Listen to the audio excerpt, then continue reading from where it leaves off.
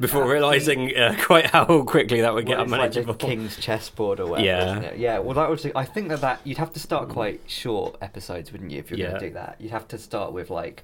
Speaking of that, actually, I started watching that... what's his name? Lex Friedman, you know. Sure. His interview with John Carmack, which he just, like, everyone was, like, on Twitter, like, oh, here's John Carmack doing a really long interview. It's 5-hour long interview with John Carmack. But that's everything that John Carmack does, is that. And it's always the same. It's always, like, how he did Doom. But, because whenever there's an interview, everyone's like, how did you do Doom, John Carmack? And he's like, we did the rendering on there. We did the polygons on there. We did the... No, and it's just like, it's one of those things where I don't know if it's ASMR, because I don't think he's got an especially ASMR voice. Maybe it is to someone. Maybe I could learn to find that.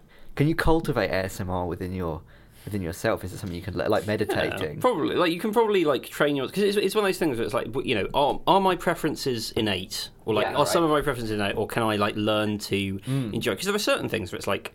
They call it the mere exposure effect, where you like things that you see more often more, or like people that you see more often more, just because you're repeatedly exposed to them. It gets into a habit, right? Yeah, or like if you, it's like how beer doesn't taste nice. Yeah, or like I think sometimes about, like, you know, there are TV shows where, like, you have a character who's introduced as being, like, profoundly unlikable, but, like, if it goes for too long, then they end up having to become likable just by virtue of, like, it's really unpleasant to... partly it's unpleasant to watch someone for that long, but partly you just, like, you start to like people... You start to notice the patterns, and then when it happens again, your brain's, like, predicted it correctly, and then you're like, you get a bit of dopamine. Yeah, and it becomes endearing rather than just annoying. But yeah...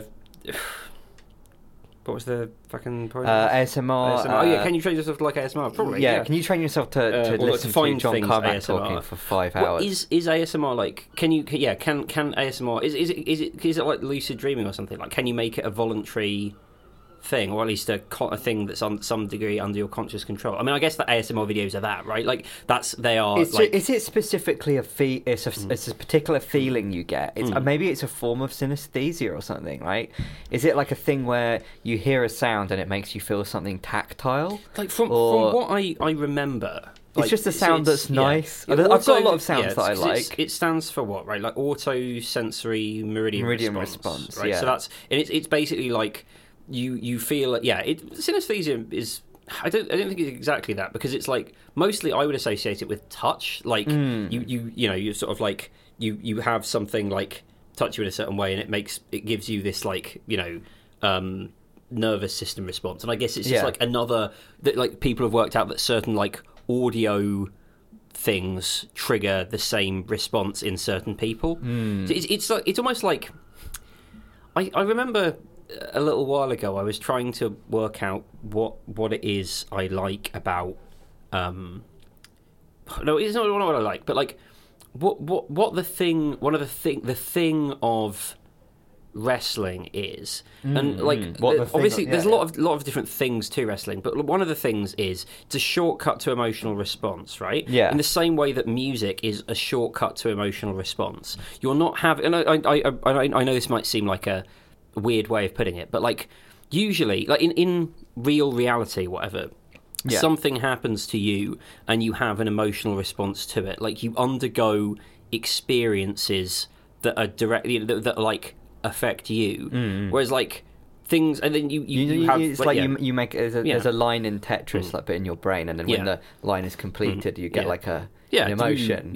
That's the emotion. Whereas it's like, you know, things that all of these other things are like sort of almost like sensory prostheses or something like that. They're things that you can use to, you know, induce. So like stories, for instance, you know, like, because they are a quicker necessarily, but like they're lower level than reality, but higher level than just like a sound or just a picture, right? Yeah, and so you're and I guess what I was thinking, like, is this a good way of thinking about it? Probably, I don't know if it's a good way of thinking about it. It's a way of thinking about it. Is like all sort of like creative or performance things are kind of they're all like that's the thing that they do is, I know I'm saying make you feel something, but like I'm using the phrase shortcut to just like try and separate them from what you might think of as like honestly come by is again a loaded sort of phrase, but like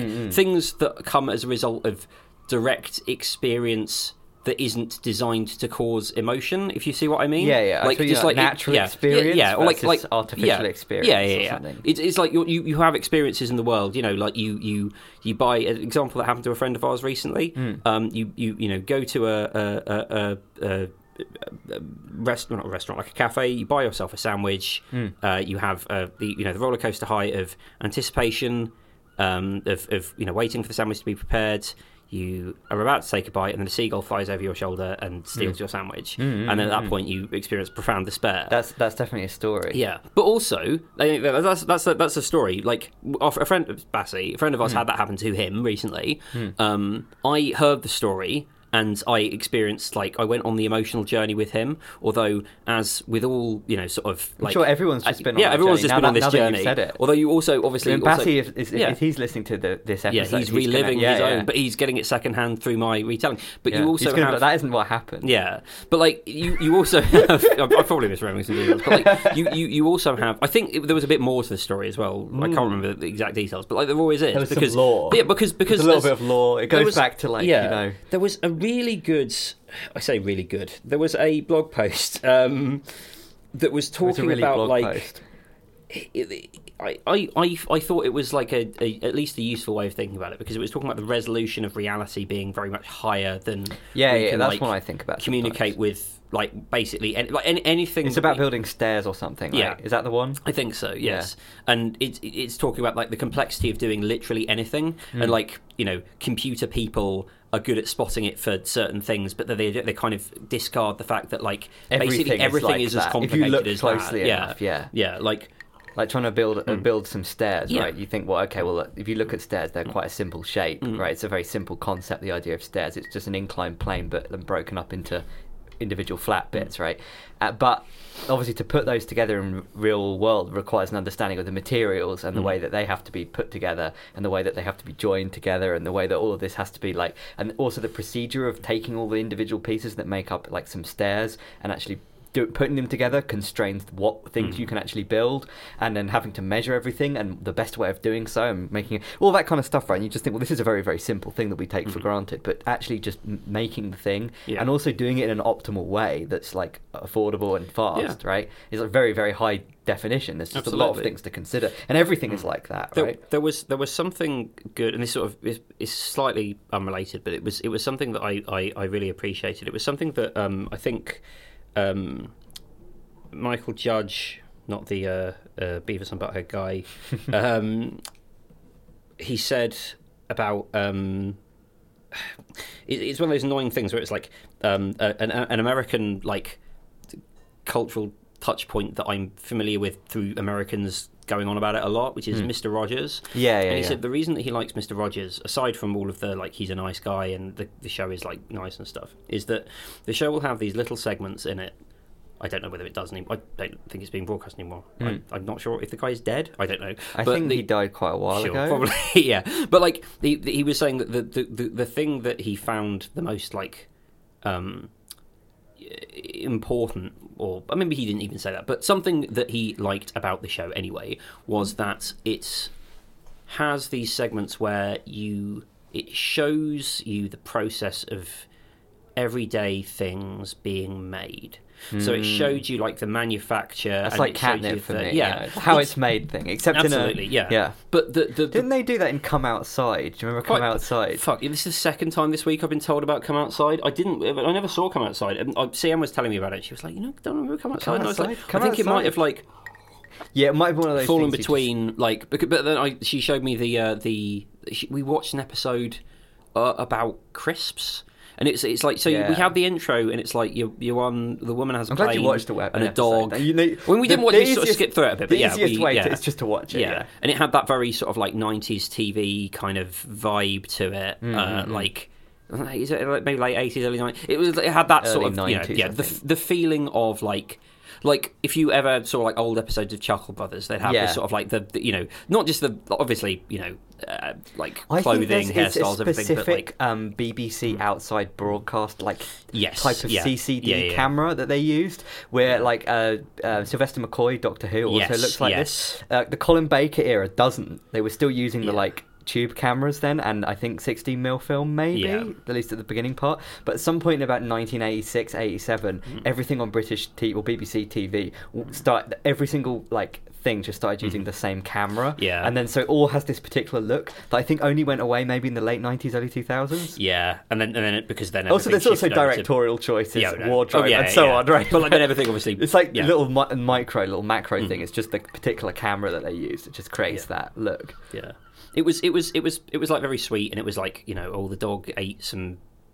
She was making some food for some people, and then the dog ate it, and then she went to the corner shop to get some crisps. And she bought like I feel like on the fact that she was buying a packet of Golden Wonder, which doesn't feel very BBC to me, but whatever. No. Other crisps are available. Yeah.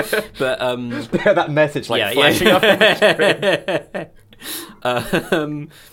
But I never actually watched it because it was the thing that I think I was maybe too young for it when it was originally broadcast, because I think it finished its run in like 97 or whatever, so I'd have been like 4. I think I must have watched it when I was very young, because like I remember like my like mum making me like a plane out of like cardboard with the like polka dots on, or it's like polka dots or something. Like she's got a plane that's got like things on. I remember like running around in the lounge with my cardboard box playing with the dots. Sweet. Yeah, anyway. That's adorable. So I must have been that age where you do that. Because I think we didn't have a TV. 28 years old. Yeah. We didn't have a TV until literally. we didn't have a TV until I was a little bit older than that. I don't think so. Because the thing is, our TV blew up, and I think then it was like a few years we didn't get another one, so about 4 years. Sure. So I think from when I was about 4 or 5 to when I was about 8 or 9, we didn't have a TV. That was my not having a TV years. It's very living in Brighton, but I suppose you weren't living in Brighton. You're living in you're living in the countryside. Yeah.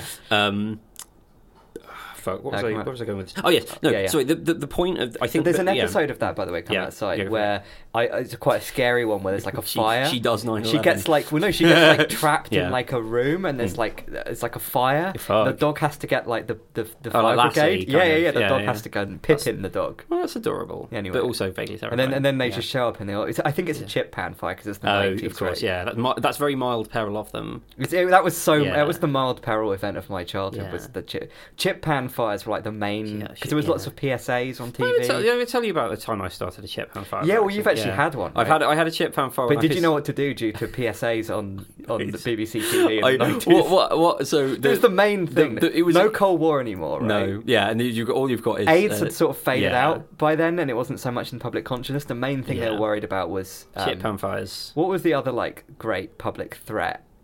Like rap music. Skateboarding. I remember a lot of kids shows having quicksand in. I remember being a lot more afraid of quicksand than I ended up being in reality. In adult life. Have you encountered quicksand? Not yet. Maybe because you're sufficiently scared. Yeah. It's learned avoidance. We're going on holiday. You're phoning up. Do you have quicksand in that country? Oh, sorry. It's like the UK government every year puts out. It's like, it has this like updated list of like it's got like the do not travel list, and it's got like sort of danger of whatever terrorism, like kidnapping, quicksand, and CIA World Fact. Quicksand. YN. TV shows you haven't seen. Mr. Rogers. Peril. Was there any mild peril in Mr. Rogers? I don't know. Very actually. mild. It must have been the mildest. I find mild peril a bit more worrying than like serious peril. I think because it's more relatable. Yeah, it's more like to happen to you. Like getting locked out of your house. I think about that. Yeah. When one has a dream or a nightmare, it's usually about. I generally, for me, it might not be for you, but I tend to dream about inconveniences and losing things that are important that I can get, but I just don't want to lose them because it's inconvenient. Absolutely. That's what I worry about. Yeah, like I say, I did have a chip pan fire a few years ago. Yeah, although what I ended up doing was that's like moderate peril. I tried to, because we had a fire extinguisher in the kitchen. I tried to get it, but I couldn't pull the pin out, so I just got a towel and took it outside of the decking and left it there until it burnt out. Yeah. Ruined the pan, but it was fine. No further fire was had. Although it did stink up the kitchen. Let's do it with 9/11, didn't they? Was that your own personal 9/11? It was my... the point of the Mr. Rogers thing, by the way, was basically that it's like showing to kids the creation of things, the manufacture of things. Yeah. They show like the building of a house or whatever. Yeah. The idea that he had is that it reinforced to children the fact that, as David Graeber had it, the secret of the world is that it's something that we make, and it could be made differently. Like the idea that you could make things. And I think that related to our original point, but we have drifted somewhere from where we were. Make things. Well, I was saying to Kat when she was talking about like learning to code, and I was like, the number one thing that is non-obvious when you're learning to code is realizing that distinction. Yeah, and that this is true of any type of thing, but I think with like something like abstract, but like technology, like digital technology or coding or something, is that there's such a degree of like. Abstraction away from the actual task that you're trying to accomplish, that you tend to get caught in a situation where you just feel that things are kind of arbitrary, or either like it's hard to tell how arbitrary a particular thing is. Yeah. Like, so if you're learning a particular programming language, the fact that a programming language works in a certain way could be due to the fact that like that is just a property of mathematics, and not only in this universe but in any conceivable universe where mathematics exists, that would be how code would work, right? Or this is just an arbitrary thing that a guy decided like 20 years ago, and that's just the way that all code works now. Realizing which one is which is actually like very like that's like a skill. That's like a number one skill you need, right? Well, I mean, a good sort of quite like in-depth example of that I remember hearing years ago was that some guy who ran his own company decided to like write his own accounting software years ago in I want to say it was Perl, maybe. And that would have been quite a few years ago. Yeah, that was the popular choice. And they wrote it all, and then like over like a year or something, they realised there were these like little numbers like slightly wrong, and it sort of added up to sort of a non-zero amount that was causing their accountant a bit of a headache. So they like tore apart the code trying to work out what it was, and they realised that basically what had happened is that like. The way that Perl's I think it was Perl anyway. The way that Perl's rounding function some floating integer thing. It was basically that like the IEEE rounding. The way that their official like guidelines on rounding is that actually fives are not necessarily like there's no reason to round fives up. Yeah, that's they're in just the middle. That's so just you just the thing so you just like that's like, it's convention. Yeah. So in fact, so like according to them, if you're rounding up or down should basically be done like randomly if the thing ends at a 5. Right. So that was the way that I think just making things non-deterministic isn't like the best. No, but just that's overall. Again, I might be misremembering this. I remember hearing it a very long time ago. But like the idea that like they just like it had been decided by some like standard like a million years ago, and then it had been like built into like some of the base functions of this like old ass language. Then ended up like causing them this problem because they were like, well. Why would... Because, like, actual rounding isn't actually a property of reality in the same way that other things is. Like, the choice of 5... Mathematics is fake. It's not real, right? Like, that is a choice that people have made. But, like, it feels very deeply ingrained. And, the idea that you'd have to, like, question that is very... it doesn't normally it's unintuitive. Yeah. And I remember you saying this about like I think you said it a few episodes ago. Where it's like it's not just like you've got like what is a physical property of the a property of the universe. What is a property of the language that is like sensible for the language? What is a property of language that is arbitrary for language? And what is just like convention that some that people are sort of agreed upon, and convention that is just like arbitrary. And it's like just so moving different between levels these of modes. Yeah, but a lot of those things are just like an attempt to paper over the high resolution of the universe, right? Well, and it's what I think the cyberneticians call Ashby's law of requisite variety, which is that in order to have a system that is able to like control or like the seeing like a state thing of legibility, like if you want to control something, you need to be able to understand it. So you need to have like your inputs and outputs need to be like, if you're going to control it, you need to have like control over the same. You either need to bring the resolution of the thing down to a point where you can control it, or bring the resolution of your control system up to the point where it's equal to reality. You have to match the impedance. But like you'll never have a control system that's like equal complexity to reality. With so some some simplification is right? simplification will always be required, and it's just like how much. And that's a very difficult question to answer, which is, maybe the solution is just to have simulations of everything all the way down, right? Yes. You can just try and create the most detailed map possible, and although you won't get perfectly there, you'll have some degree of. Do you know what I mean? You'll just have a. Yeah, I feel like Chipster might have a word with you about that. We're all in there. Well, that's probably because this is the thing, right? If you just kind of think about like what's the main like sort of trend in science or engineering, it's just higher resolution measurement, right? Throughout the last few hundreds of years, right? And higher resolutions of measurement tend to, they uncover unusual phenomena and new science or whatever gets built on top of that, but also it just sort of allows things to sort of be controlled and like understood on like a higher level, and probably just an automatic way just to make a lower level more detailed models of stuff and then interpret them. Probably we have sort of reached a point maybe where we've reached a level that we can sort of talk about things with language maybe, and it's just going to get to the point where we're going to have to start transmitting direct models from our brains into each other's brains, like like playing Papers, Please or whatever. Is that the new way of make a video game about the concept you want to illustrate? Make a Brett Victor embedded JavaScript thing that you can play with in your paper. Yeah, and so obviously, I think some of that is like that. I think that trying to express, but the thing is though, you're also, I guess the difficulty there is like you're trying to express concepts that are perhaps not higher resolution than can be understood, but like there's always going to be like all transmission of all conceptual transmission will be lossy to some extent. So like you've got to work out like can you communicate whatever the core message is? Can you This got away from me a little bit. What were we talking about? It was good, whatever it was. I realised that Carl Sagan said this a lot funnier when he said, if you wish to make an apple pie from scratch, you must first invent the universe. That's really fun. Like I know the guy is like one of the, sort of like people see him as someone fucking like Neil deGrasse Tyson without the convictions or the allegations, shall we say. Were there allegations? I believe so, yes. No, I mean against Because I know who Science Wrong'uns, right? Because what's his name? What's his name?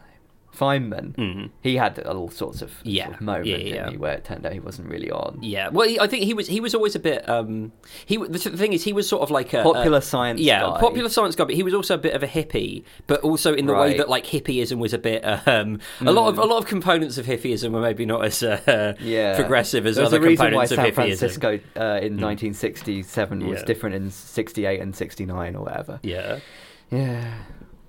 But like, sorry. I'm doing notes on a card because I've once again forgotten to bring my notebook with me. It's the summer. What do you want from me? I'm feeling very out of it actually. I don't know if it's because I've just had some baked potatoes. Oh fuck! That's what I was going to ask. How's the potato diet going? Well, it's been going really well. Pretty well. I have been cheating quite a lot. I probably like every 2 or 3 days ate something that wasn't a potato. Well, that's what a lot of people said based on that blog post. Right, a lot of people said they did. Overall, I haven't been feeling weird at all, bad or strange. Although I am actually feeling weird and strange right this evening. So I don't know.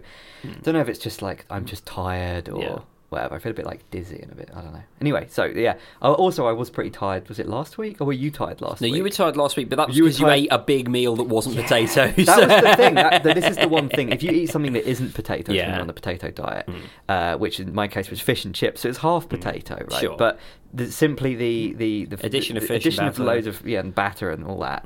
I must have done something to me. And then I just sat on the beach for like an hour, and it was quite hot. And it was really nice. Yeah. But then I got home and I was like, I'm completely wiped out. I'm still like digesting this one. I know. So sorry, just to bring it back for the few listeners who haven't heard of the potato diet. Yeah, you just eat potatoes. It was on our last episode. Yeah. Oh yes, it was. Fuck, of course. Unless they're just not listening to our podcast. In which case, fuck you. Yeah. But yeah, so you have been trying the potato diet since we last spoke. Yeah, me and Kat have both been doing the potato diet. I've been doing it now since last Monday, so it's like 10, 11 days or something. And yeah, it's been sort of all right. You can do like oven chips, like like sweet potato chips I was Sure. talking about, some other things like that, baked potatoes. Pretty much it's one of those things where you can't use that many interesting things flavor-wise, Sure. but you can use like hot sauce, you can use like paprika and pepper and salt. You're encouraged to use salt. Yes. You're meant to eat more salt. In fact, they say if you're feeling weird, you probably just aren't getting enough salt, and that's what I'm thinking now. I do feel like maybe I'm not getting enough salt. I don't know. Sure. I feel really like dizzy, actually. Maybe it's come Are talking. you to me. alright? Yeah, I legit feel like a bit weird. Let me know if you want to stop at any point. If I just like collapse, then Yeah. I don't know. I might need to get some fresh air after that. But yeah, no. We could always take a break if you need. Yeah. So the I'm just trying to think. Have I been feeling weird like this? I don't know. just feel like a little bit Try out the of it. potato diet, folks. Try the potato. Yeah. The thing is, it has been pretty good, and it's not got boring really. Well, that's like good. it hasn't. Yeah. It hasn't. So that's the thing. I guess the objections that I think a lot of people would have are like, A, can you eat enough potato to actually be filling? B, does it get boring? C, isn't that too many carbs? You're allowed to eat as many potatoes as you want. That's the great thing. You just keep eating potatoes. You can, as I say, like pretty much you can do anything with them that isn't putting butter or like have no dairy or whatever. And I've sort of things like you could use herbs vegan butter and because vegan things. butter's like just Well, yeah, that's what I oils was and thinking. stuff, Like, yeah, so I don't think there's anything carby in them. It depends I'd have what's to in check, them. yeah. Because if it's got like nuts and stuff, maybe that doesn't sure. count. Yeah, I don't know. yeah. It depends what's in there. Because I don't know. On This is the thing. How far do you like stretch the thing? Because I've been putting like dried chives in, like the kind you get in a herb thing. I feel like if it comes if it comes in like a herb, like little jar herb thing, if it's the herb, and you probably be all right. I think, like because it's not really like calorifically significant. Yeah. So that's basically my baseline for it, and also like things like coriander and basil and stuff like that. Presumably there is some degree of like calories to like a sprig of parsley, but it's not really going to be part of your. No, it's not a macro. Yeah. So that's been all right. Have mashed potato. You can have. There's just lots of things you can do with potato. Boil and mash them, stick them in a stew. What would you say your like go-tos are? Like, because one question I had was like about breakfast, but you said you kind of just like start eating later in the day. Well, no, that's sort of the issue because I really am not sure what to eat when it's like if it's the morning and I'm hungry. I'm often not hungry in the morning. Sure. But if I am, I don't know what to eat. I just like have lunch really early, and that isn't really what you want ideally. I don't think. Like eating lunch at like 11 or 11:30, like a sort of brunch or 11s type of thing. Yeah. Second breakfast, potatoes, etc. It can. It probably then just means you have to have an early dinner. Yeah. Which maybe for me is good because I tend to eat dinner You quite guys late. have dinner I have like dinner very super late. late. We've recently been having dinner early to the point. In fact, dinner's been getting earlier and earlier, which is to the point where like we actually had it at like just before you got here, basically. Oh like yeah, half, damn! half 5 or something. It's even. Well, no, it's earlier before. than that. Yeah, exactly. Fuck. But that's just because I think we didn't have lunch or Sure. breakfast. Oh. Maybe that's why I'm feeling weird. Sure. Yeah. But the thing is, you feel really full up. Like you don't. This is all the things and things. Yeah. You feel hunger differently, Yeah. right? Actually, maybe that's what it is. I just haven't had enough calories today. Sure. But I'm only allowed to eat. But that's sort of the issue, Yeah. right? It's like if I had a bunch of fruit juice, I suddenly get loads of blood sugar. The one thing that I saw, the tip that I saw that made me feel a little bit Because you're always like full of potatoes, Yeah. so you don't feel like hungry. Yeah. You're just like walking around like, oh, I feel a bit like lightheaded. I ought to eat something, I Yeah. guess. You don't feel like, oh, I really could go for a particular food. Sure, it's just like kind of I need to have a strange. unit of potato. Yeah, it's like I need this number exactly. Like the I think someone pointed I out think that there'll like, be a potato huel in the future. fucking hell, like a mashed probably potato already, huel. definitely already is. Someone pointed out that like Spud squares. you can have just like very good like kettle or like one of the fancier If it's like, just oil, yeah. if it's just oil and potato and salt like that because that's a lot of it for me is just like if you've got to go through a preparatory process for it, it seems like it's a bit of a big ask. Like I mostly eat like my breakfast is usually porridge, but like it's nice to know that I can have toast that's ready a bit quicker if I need it. But yeah, I think when we were talking about it, it was like hash browns are like the only really potato breakfast food I can think of. Well, because I was trying to think of what are there's hash browns, and then is there any other potato-based breakfast stuff like? I guess maybe some places they have something like that. You could have like potato salad, maybe. You could if do you really want to have like a kind of Mediterranean-y salad kind of breakfast, more of a lunch food, though, isn't it? Some people have salad for breakfast. Potato salad, though. But I'm glad that. But the thing is, with potato salad, you can't have like mayonnaise or anything with it. You can't have all really the salad. Yeah, it's so it's just a little potatoes. Just potatoes, yeah. But, what? Like, have there been any actual noticeable effects? Have you been like, because everyone's like, I've lost have the a million potato fucking, mania, which is apparently a thing. Well, like where you get jittery and like you're well, you like, just get a bit wired and a bit like excited, like the high dopamine, high energy. I haven't had that. I've lost about, because we bought these scales, right, and then it turns out the scales are the type where. So we just keep them sort of to the side of the sink in the bathroom, and every time you take the scales out and like tread on them, they have to recalibrate. Yeah. But they don't recalibrate automatically. You have to tread on them, and then your weight's wrong, and then you get off, and then and wait for it to calibrate, and then get on them again, which is kind of a pain. So for the first like week or so, or like 5 days, I think all the measurements were just completely out of whack. They were like off by like a couple of but I just did a few and like took some averages, and based on that, after like 10-ish days, I've lost about 3 kilos. Oh wow. But then it might probably less, maybe 2. Still, that's that's alright, isn't it? It's not too bad. Yeah. And like. Yeah, but that's actually less than what a lot of people were saying. A lot of people were saying 10 pounds in what, a week or 2 weeks. Well, but you're like quite, you're not like skinny necessarily, but you're like a normal build anyway. Yeah, so I'll be down to my like average weight in like a week or something. So because I'm like, I think my average weight is like 65 kilos, and then I was like up at 71 before this. But I have been, the last time I actually weighed myself, I was like, shit, I weighed like nothing. What the hell's going on? I weighed like 59 kilos. I was like, I need to eat more. Yeah. Which was weird, because that was like during COVID where everyone put on weight. Yeah, but it was like the first half of COVID where everyone was like stressed. Oh, sure, and not going out and not getting takeaway. And then like the second half of COVID where it's like, oh, well, it's not as scary now, but we're all just bored and just staying indoors eating. So then I put on like 10 kilos. So now it's like coming off again. So. Yeah, that is. I don't know. I think the difficulty I have is persuading CM to do the potato diet, because I think she's just like, what recipes are we doing? We need to plan it out so we don't get bored. And I was just like, just give it a go. It'll be fine. Just get some potatoes. Yeah. But I think I might try and work out how you make hash browns easily. Grate a load of potato and smush it all together. Yeah, because I did a sort of giant hash brown type of. So I was trying to come up with some ideas. One of the ideas I came up with was to kind of dice potatoes and put them on a pan. Sure. And put like a pan, and then put like mashed potatoes on top, like a like a shepherd's pie or whatever, right? Sort of, so like a shepherd's pie type of thing, but inside it was just more potatoes, but like a different form. Yeah. And it was like the fact that the texture was different was good. The fact that you had like a sort of the top layer where it goes kind of crunchy when it's baked, and then a fluffy sort of mashed potato layer, and then the like diced potatoes inside. It sort of worked. It was more interesting than nothing. Yeah. But it does have a little bit of a bread sandwich vibe to it, where it's just like lots of the same flavour but with different textures or whatever. Yeah. And a toast sandwich sort of. That used to be a thing apparently. It's like a British thing. There's like references to it as like a kind of like a thing that Americans remarked upon in World War II that British people ate. Like, why do they eat like a toast probably sandwich? A rationalist. A rationing thing. A rationalist thing. Actually, it's toast sandwich puts off the basilisk. I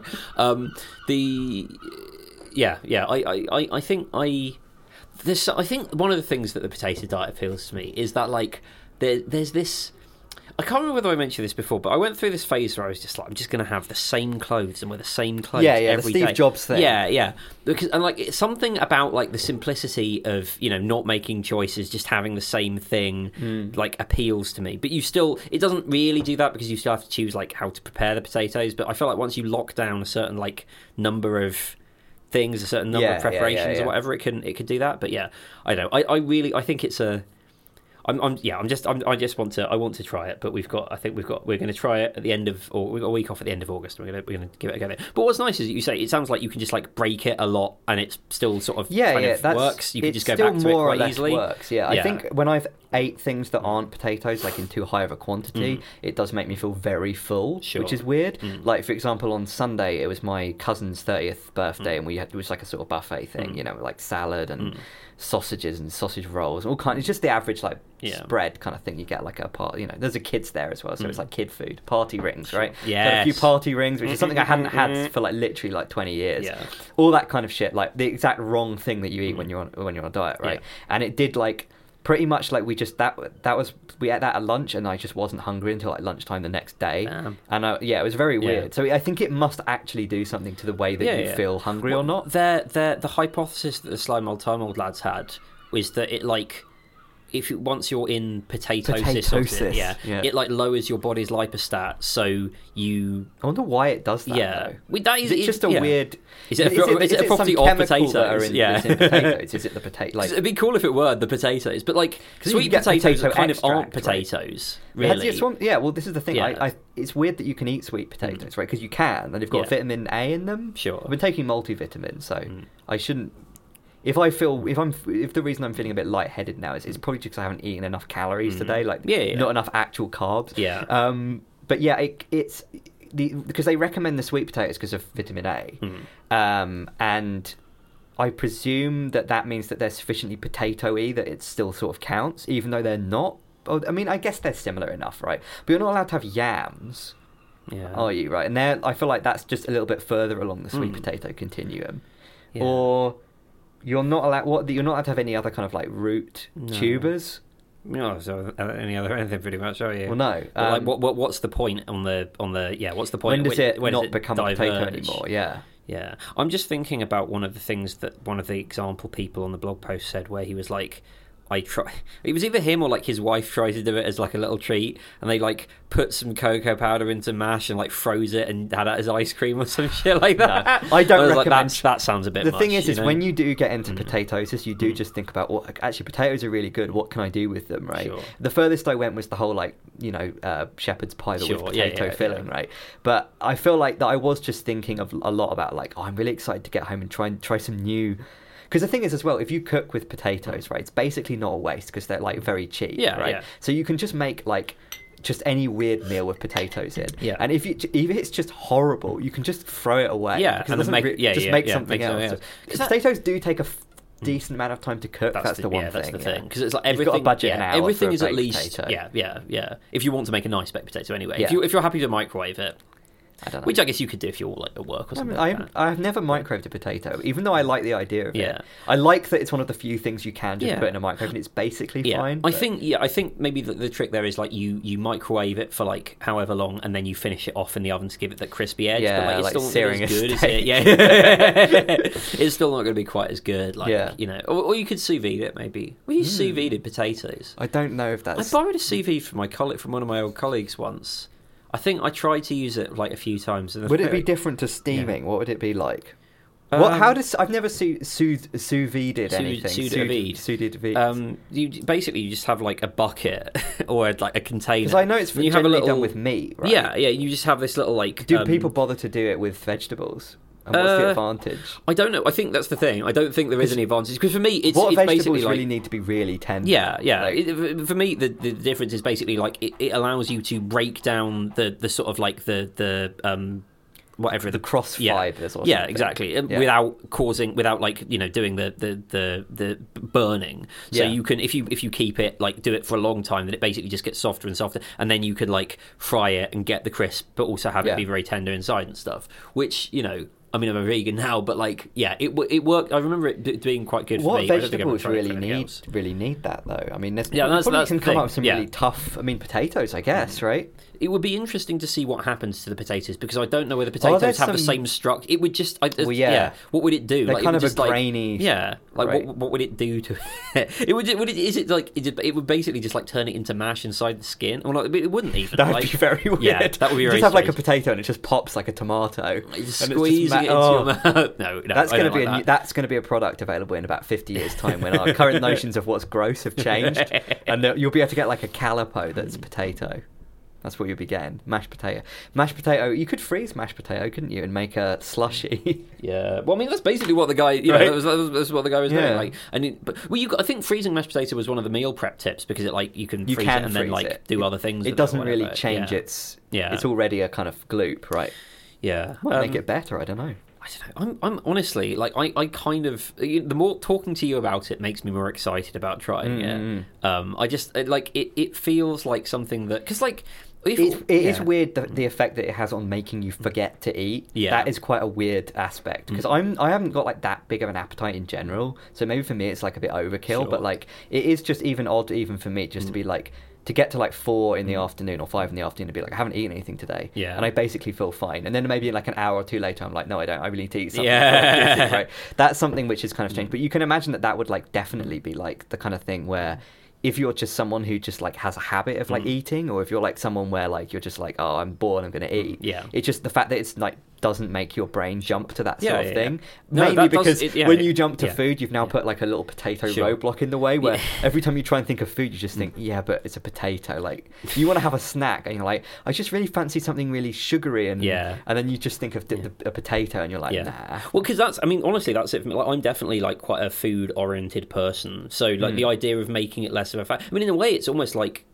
I'm thinking of it in similar terms to like the ADHD stuff, which is like when you're medicated for ADHD, one of the effects is basically like the bit of your brain that like tries to distract you is, well, and this is how it works for me, is like the bit of my brain that like gets bored very easily and like wants, just tells me to stop whatever I'm doing when it gets bored or uncomfortable. Just like it go when the medication dose is right, like it goes to the point of like I can ignore it, or it just it's non-existent. And like the idea of being able to do that with food is really exciting, because like I do definitely spend a lot of my time like I mean, less so, and obviously the ADHD medication helps with that as well, being a stimulant. But like, it's still a case of like I spend a lot of time like thinking about it. It's actually very funny. I was off on holiday last week, and we went up to York to see my nan, who I've not seen since before lockdown. It was very nice.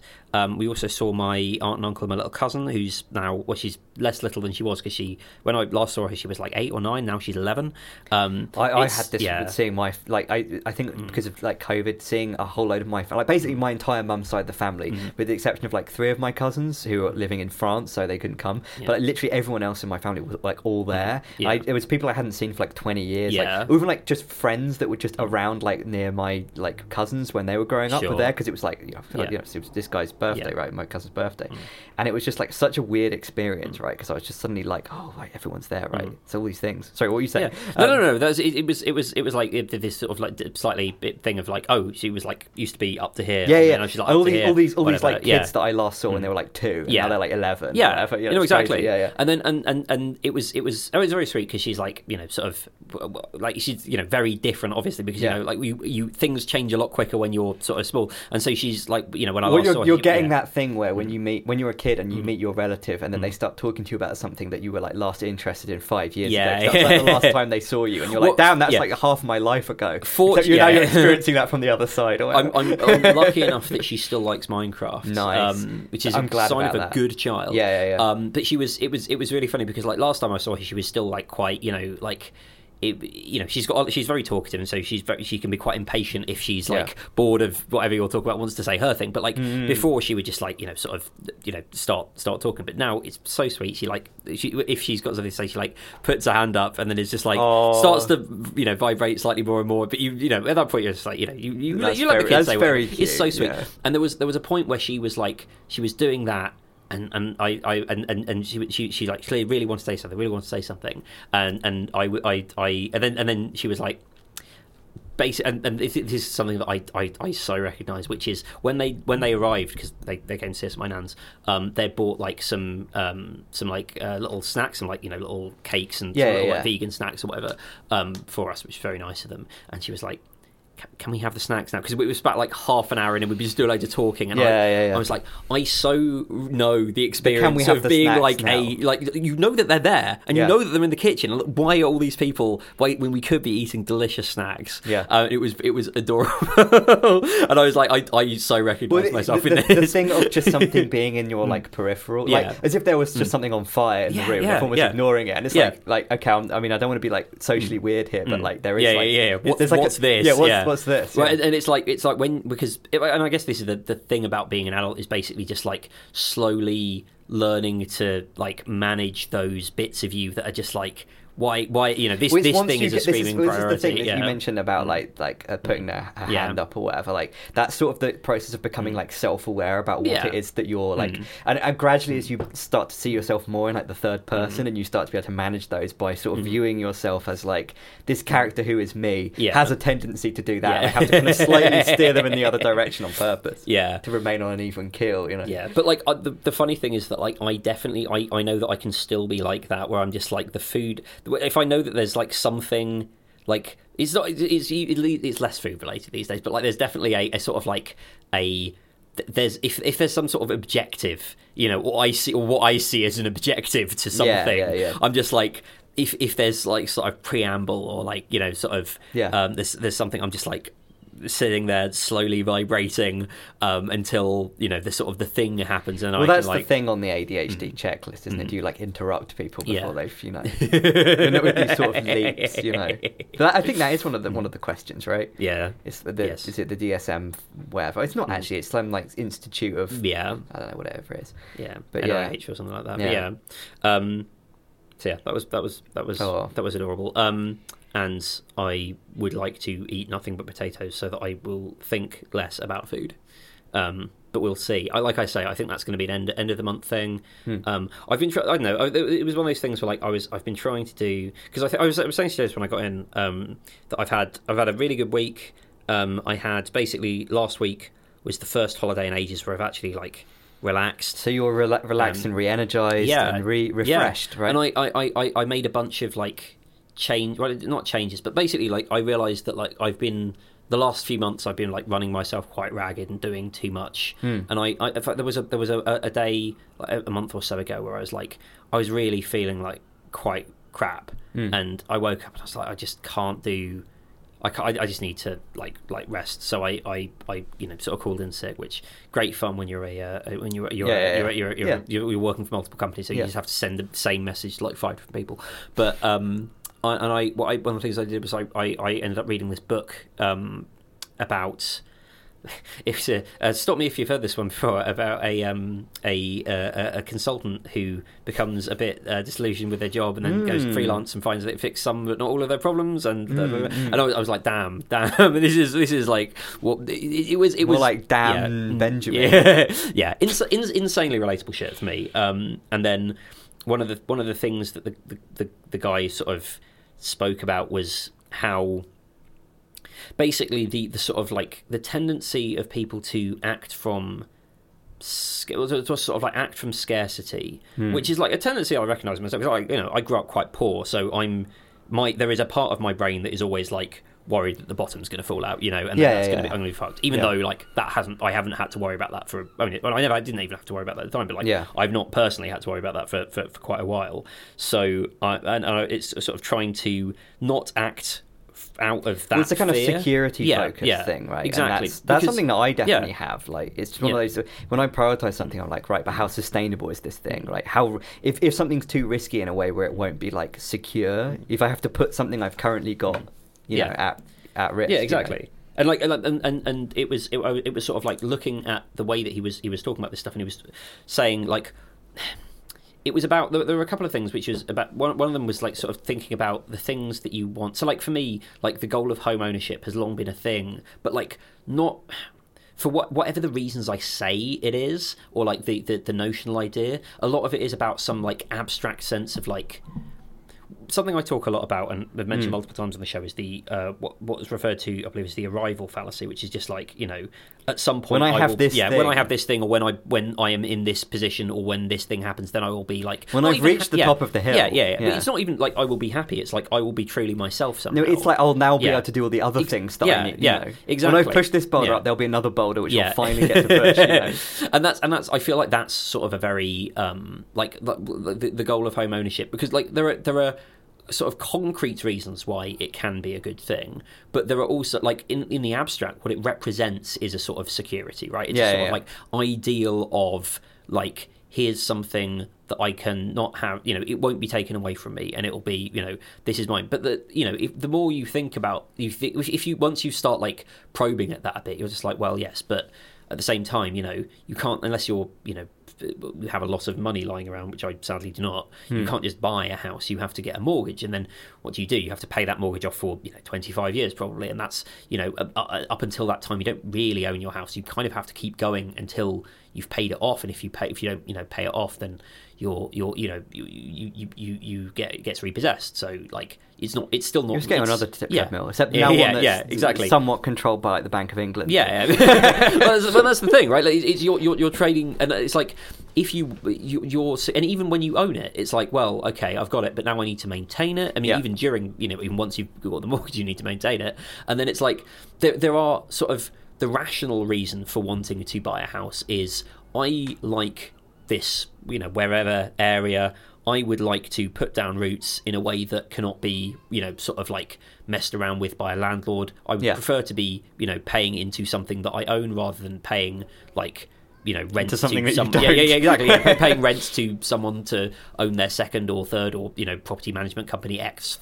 Accommodation, unit of accommodation or whatever. Yeah. Like, which are all like those are all, reasons that I think are like good for my aspiration. But when I examined what I was actually looking at, they were not like the actual core thing. The core thing was basically that I wanted security. But the truth is that all this, and and it was the same reason that I like accepted a bunch of sort of X months ago, or whatever. But like loads of people were coming to me saying, "Can you do this? Can you do that? Can you do this? Can you do that?" And like, I was just saying yes because I was like, that part of me was like, well, does which one of these two options, yes or no, like gives me more security? Exactly. Right? Which one is a more definite thing, right? Yeah. And obviously, yes is right. Yeah. You could say maybe later, or you could say but then that isn't being secure. No. That's not maximizing your security. And it's not maximizing the the sort of the another proxy that you use for security, which is like money coming in, because you're like, oh well, I guess I don't have like that. If you're saying no to things, then they're just like, well, that's money that I could have been earning. But obviously the reality is like you have a finite capacity, and whatever you're, if you're earning over the money that you would be able to earn operating at a normal capacity, then that is coming at the expense of you somehow. Yeah. Be that your, I mean, but it's not as quantifiable, so exactly. it's harder to. And it's future Adam's problem as well. Like Yeah. I don't have to deal with it now. Adam can deal with it in X months when he's trying to work the equivalent of like however many days it is, 2 and a bit to 3 days every day of the week. And I obviously burnt out a little bit, and then I realised that actually, like, and again, it all seems very obvious, but like, it's just difficult to identify when you're inside it. Also, sometimes. you were in control of it, so it's harder to find it. Like you when it's doing something like taking on too much work, it's something where, because it's something that you've done, it's hard to conceptualize it as like, here's a bad thing that's happened to me that I need to solve, because it doesn't seem to be like something that's come along that's now a problem. It's like, well, I'm aware that I'm the person that has caused this thing, and therefore it's harder to frame it as like as a problem, right? Yes, because it's like I chose to do this so that I could have this positive, this notionally positive and also outcome. Just exercising like one's choice is a sort of positive thing, even if you're doing something that's bad. Just doing something that's like maybe a bad thing, but just because you can, is something that a lot of people enjoy. So even when it's something that isn't like a bad thing, that's like notionally good, like I can earn more money and have more, and also someone's coming to me and it's a reputational improvement because I've said I can do this thing. Absolutely, I'm putting myself out there more, develop connections. I'm developing more connections. I'm making money as well. It's a win-win, right? And also I'm exercising my control and doing the thing. But then the problem is that the unquantifiable kind of like future thing. It's like, and I guess I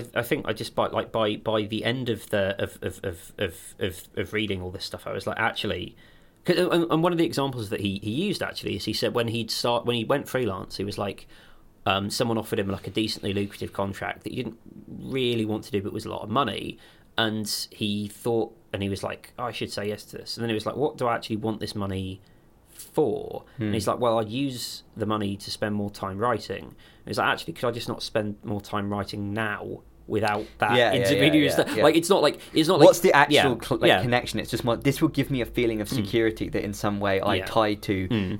If I feel good in this way, then all the other things will just somehow fall into place once I've solved this problem. And it's almost harder to do it the other way around, because like and I guess the point is, like, it's it wasn't like it was like, do this work, or like, don't pay the rent. It was, do this work and theoretically then use the the proceeds of that work to give him more time to, which again, it's like the thing is though, I feel like there's like it's like a security, probably it's just mixing metaphors really, but like the treadmill thing, right? It's like the hedonism treadmill with security, right? Is that once you adopt a position that gives you more like a feeling of security, often that involves like reducing your amount of risk, right? But often things that you do want to do that are going to make you happy involve taking a risk. And so if you orient your life progressively more and more towards security and put yourself in a more and more secure situation, then suddenly going on like blowing a load of time or money on something that you really want to do. It's like you think beforehand, right, I'll make myself really secure so that I can build up a load of security and then blow it all doing something I want to do.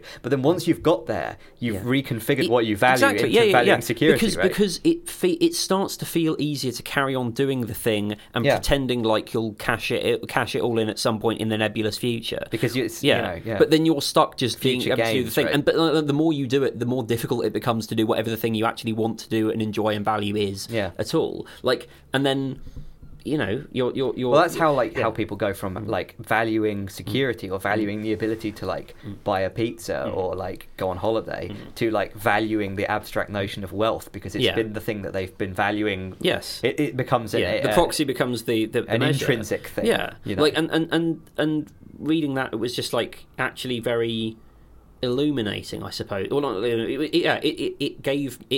allowed me to cast my experiences differently, where I was like, actually, I have been doing this. I have moved from like I have a list of things that I like, want to do, or a list of things that I think I can't remember. It's on my Notion somewhere. It's just a list of things to remember. I think I mentioned this before, and like loads of the things are like just sort of like standard injunctions about like what I think are important, and none of those. Is this some very like base level personal stuff? Like if you suddenly had amnesia and you need to remember like, who you were, like what are my values? What is my name? Like your D&D like character sheet, like what your values and ideals are, which particular god, what my spells are, what my stats are. No, it's a little bit less. Although that would be very funny, and maybe I should do that just in case. Maybe it's worth never doing. You might wake up with amnesia. Amnesia. Another thing that happened a lot your in entire personality's changed. Amnesia. Right? Another thing that happened a lot in TV shows back in the day that just like you don't see as much anymore. Amnesia. The dangers of amnesia. And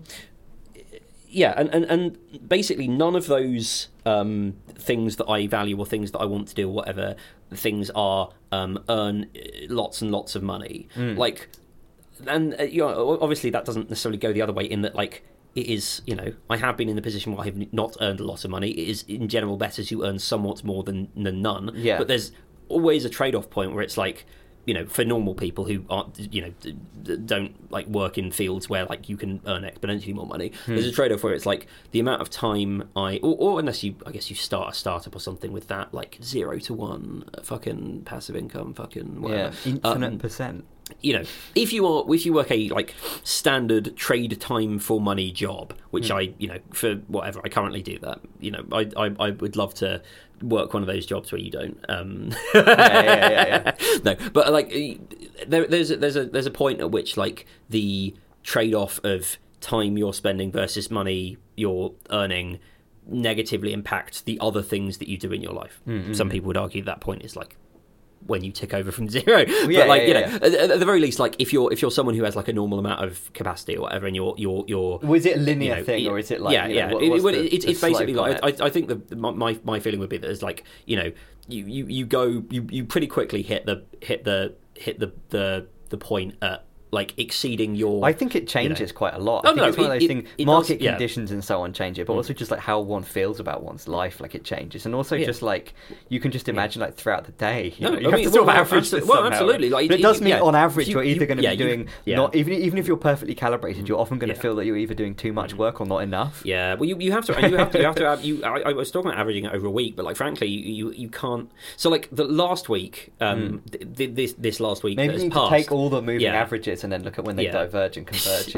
Like the days where it's been like really cloudy and overcast, I felt like way less. And again, I've not really.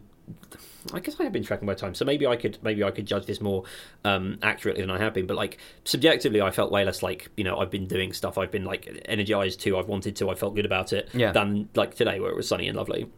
So like on average, like summer is which is I guess good that I happen to have my burst of like doing way too much during summer. For various reasons, way more productive in summer, sunshine all the time, long days, than I am in winter. Not as much sunshine, low, slow, short days, all that sort of stuff. So, but yeah, I've as a consequence of that, and as a consequence of like some other things, at the end of the week before I went on holiday, I sent an email to some of my clients who I'm like my contracts are elapsing with, because I've got some where I'm like on longer term contracts, and like I got 8, so I got so not like ditching everything, but like Merlin man, quit your job shit. But like I basically explained to them like I am, and also like I personally have not had as much energy since I had COVID. I've had some other health things that have not been great recently. Other people in my family and stuff have as well, and it's just been I feel less, and like I had this like A&E trip with CM. She was fine, it was a few weeks ago, but like it was one of those situations where like I had loads of stuff that I was meant to, I had like planned in for the afternoon, but I didn't have the slack to like defer, so I ended up doing them like later in the evening. But then I was like, actually no, I need to give myself a system where I have enough slack to deal with this. It's like rainy day money, or it's like fuck you money, or whatever it's called, right? Or just having like emergency funds that are available, right? You need that, but like with time. Yes. And it's a lot harder to manage that, because you can't just like I mean, I guess in a way you can like buy time with money, but in most cases it's not like fungible like that. You can't just like say, right, I'm just gonna like pay, because I guess in theory if you just really need to take a week off, and it was like there was just absolutely like no way of doing it, then you could like, I mean, I guess if you had someone you could like delegate it to, right? But like I guess that's the reason why these sort of businesses grow, right? It's like you obviously get more and more stuff, but also it's like you get more flexible the more like stuff you've got going on. But that is just one of those things where you can't there's not really any way around it, right? You just have to make do with what you have. You can't just make time, because there's this fixed amount of it, right? There was a guy who wrote I can't remember who was talking about this. There was a guy who wrote a book called I think it was a series of columns that ended up getting compiled into a book called How to Live on 24 Hours a Day. It's not enough. No, it was I always thought 29 would be a really good number of hours in a day. 28 maybe is more normal, because I always used to stay up later than one should, and then I'd get really tired. But I'd be like, my best work is done in the weird time when it's too late, and there's not enough time, and I ought to go to bed. But that's where all the best stuff happens. Right? That's frankly, that sounds like a and ever ADHD since, well, no, but all my best work is done when I'm in a last minute panic. Well, no, but ever since like I started sleeping at normal times, I haven't got as much done. That's the thing. So I don't know. Well, like my most productive period is like first thing in the morning until like about 4 to 5 hours after I wake up, and after that it basically tanks unless I'm medicated. Like even then it's still not as good. Like I get up early, I do as much, trying to do as much work as I can first thing is like But anyway, point is I've like politely sort of like let some of my clients go. They've all been very nice about it, which is really good of them. And it's like obviously it's not. There are a few where it was like sort of, I'm out of contract with you, I'll give you a sort of X amount of time and we'll wrap it up, and I'm not leaving any projects dangling, which feels good, but basically that means that by the end of this month then I'll be in like full like I won't be doing I won't be doing any more time than I have, at least in theory, and then I'll just be able to sort of like take it a bit easier is the wrong phrase, but like I'll be able to act less out of like sort of frantic like desperation of I need to get all this done, and more just like out of choice. And then one of the other things the guy said in this book, it's called The Pathless Path by Paul Millard, self-published. Like it's pretty good. I recommend it. I really found it. It's one of those things where I think I wrote something about it on my blog, and I was like, sometimes you find there are things that like find you in the right place at the right time. Like I read some other things recently where I was like, I feel like this would be useful if I had read it like 5 years ago, but like for now I feel like I'm a bit past this, whereas this was like I'm basically like smack dab in the middle of like the situation that he's describing. It was really like good to have someone who'd sort of done that stuff. This is one of the things like when people recommend things like that to you, right? And it's like maybe it's slightly behind you, or usually slightly ahead of you, and then you sort of see it and you're like, well, this doesn't apply to me, but then you're kind of inoculated and you can't really enjoy it. And then when it finally hits you, like something just comes along at the exact right thing. Because I was thinking a lot about that in the sense of just like the idea of like not exactly planning your future or trying to like envisage your future, but more the kind of idea of like what you even think of as the future, like how you conceptualize like what the future kind of what is the future like for, right? Not in terms of like what I'm going to do in the future, but like what is the concept of like the future, like why is it a useful why do we even have it, right? And I was thinking about like generally when you tend to think about the future, at least I think in the way that people write about the future or talk about the future, it's entirely based around this idea of like possibilities in the unknown or whatever. And maybe there's one of those things where someone goes, circular time or something. But, there's some kind of like, the thing I've realised as I've got older is that like the more past I have to look at of my own past in terms of like from a subjective view of what I've done with my life, the more I tend to like, not exactly like, maybe it's like a rose-tinted glasses effect, but I generally see the past as with a feeling of security, because I obviously know what's going to happen in the past, right? What's happened has happened, and therefore that's why people find going back into the past a comforting thing. Like the nostalgia of seeing something that was around in a simpler time when they were younger or whatever probably has a factor. Were an egg boy. Exactly, right? When you were just an egg boy, right? Back in the day, right? And when egg boy was even a thing that you could be, right? Not like these days. And the like that feeling of security, I think, is down to that, but I think it is also just down to the fact that it's a foregone conclusion because it's concluded, it's already happened. And the idea of being teleported back to any moment in your life in the past, any random moment in your life in the past, I think in general gives people a greater feeling of just ambient security to think about, even if it's a bad time in their life. People are like, well, it was a bad time, but it all turned out all right, or whatever, right? And I think there's obviously like a lot of people out there have had like terrible times in their lives where like there have been like just a general like, I would not want to go back there at all. But I think that with the exception of like some people, I think that most people would, if you drop them at a random point in the past, they perhaps wouldn't enjoy it, but they would feel like a sense of security about it, even if it was like a kind of negative, like, well, this was a bad time, but it like at least I knew what was up back then or whatever. And you know how it's going to end. You know how it's going to end, right? And trying to like conceptualize the future in that way, I think, is something I've been trying to do, like thinking about how like just on more an abstract, like higher level of like what things I'm worried about or what things I'm uncertain about, and trying to think, well, so far everything's kind of worked out, and even when it hasn't. I have like what really, really bad things can happen, right? Obviously really, really bad things can happen, but these things have always been happening. Whatever bad things can happen won't be uncharacteristically bad compared to what I've experienced so far, right? I mean, or unlikely to be, And obviously there is like some likelihood of nuclear war or something like that happening, right? But like in general, I feel like it's not that useful to conceptualize the future like that, because it doesn't give you any actionable things, right? And what does give you an actionable thing is just to assume like, well, there's going to be things happening that you can't really control, but when they've happened, they're going to have happened, and that's going to be what has happened, right? And thinking of the future as just like the past, but like a kind of mirror of it going into the future, like the same kind of thing. The last few sentences I heard in the Adam Curtis voice. Yeah. Well, yeah, it's some kind of, there'll be some like... They viewed the future as a dark mirror of the past. Well, yeah, it's some kind of Russian, whatever it is. What's that book about how Russia's all, where dreams can come true or whatever and nothing's real? That kind of thing. Yeah. Who's it that wrote that? Pomerantsev, was it? Yeah, I think. Yeah. It's a very Adam Curtis type of phrase. I'm pretty sure that he gets extensive play in the conversation.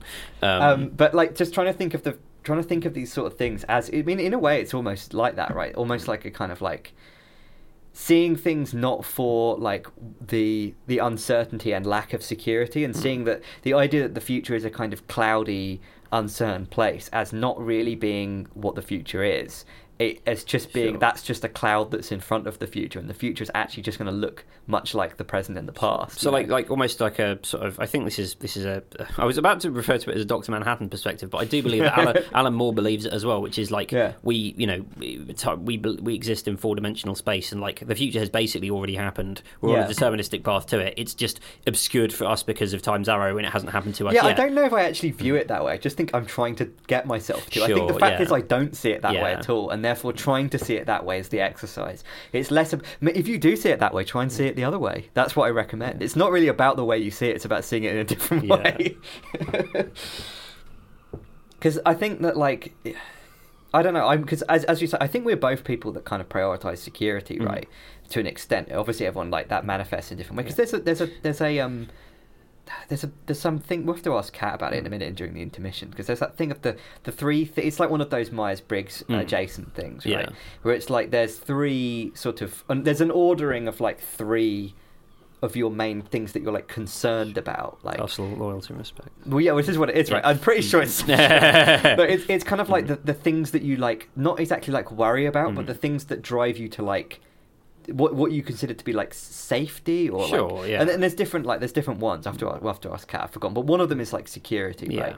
Or like one of them is like I think it's like personal security, like as in like, you know, like making sure you don't get injured or like unwell or like something bad happening to you like that. And like the fact that some people have like completely different ordering of these three things implies like a lot about like what people's priorities are, you know? Oh, we'll ask. Let's go and ask her about that. Nice.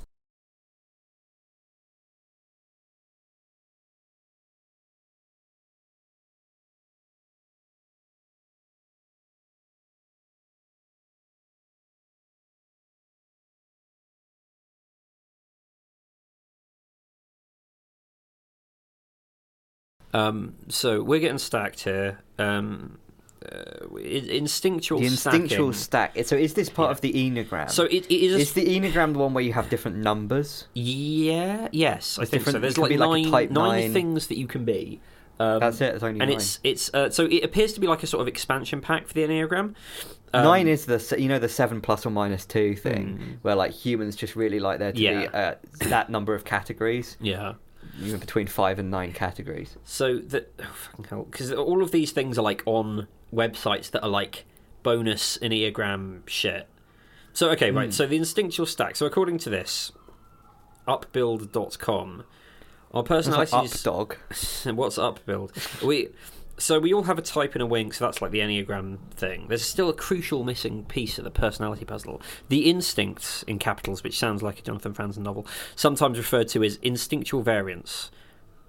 Our instincts powerfully characterise the way we show up.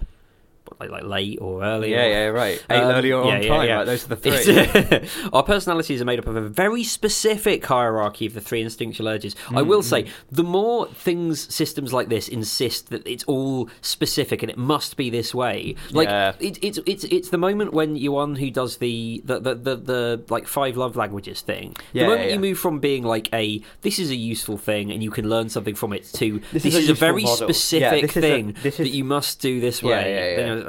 Our personality is made up of a very specific hierarchy, blah, blah, blah. For each of us, that looks different depending on the inherent prioritization of these instincts. They also capitalize instincts throughout, which I think is very funny. There's an unconscious instinctual, well, that one wasn't capitalized, wiring, I guess that shapes our personality from our earliest days. One instinct is dominant and demands our fullest attention. Another is of secondary importance followed by a tertiary. Driven by our habitual impulses, we over-exercise our dominant instinct and neglect our tertiary instinct, causing it to be our blind spot, also capitalised. And the middle one's just normal. Yeah. So whatever's in the middle, that's just where you're well-adjusted. Yeah, you're fine. You're fine on that one, yeah. See, the thing is with this, right, what was the thing we were talking about where it was one of the personality things where, I think it was the Enneagram, or I don't know, but one of the things of like how there are just certain personality types in some of these systems that are just bad. I think it's like, the Enneagram. Because I remember doing it with somebody, and I got one that was just like, my problems were just like, sometimes you're too nice, and their problems, the job interview thing, right? And their problems were all just like, you have a difficult relationship with your family. You have, it was very much like the world is against you. Yeah. It was like they got like it was almost like they somehow rolled themselves like a bad horoscope. Well, that's like the balancing thing in D&D, right? Yeah. Like how you can't just have bad characters. There's obviously ways to do it, but like to ensure you're not bad. So I remember someone did this once. I can't remember who it was, but there was one of the rationalists, I think, went through and it was just like, is there like a, if you like take the like I can't remember. I don't think it was maybe it was MBTI, or maybe it was like Big Five or something like that. And they were just like, is there like a good person, like a definitively like good, a personality that's like, if you had to like rank better, these, is there like an S tier one where it's like, I'm going to hire this guy? And I think they worked out that there kind of is, but they went around it in a slightly weird way. I think they just did like they went through like US presidents and used like rankings of them based on how like good people think that US presidents are. Like all of the ones that like Lincoln and FDR and all the ones people think are like good presidents all like have high what you could just do is and... look at any kind of leaderboard of any kind of people. Like that could be like who charts the most in the pop charts, or like who has got the most money, or who's got the most wisdom or something, where are we? We all possess. I'm going to note that down because I quite who sells quite the most like that blog airport post. non-fiction books. Let's see, blog. I don't know why. I love.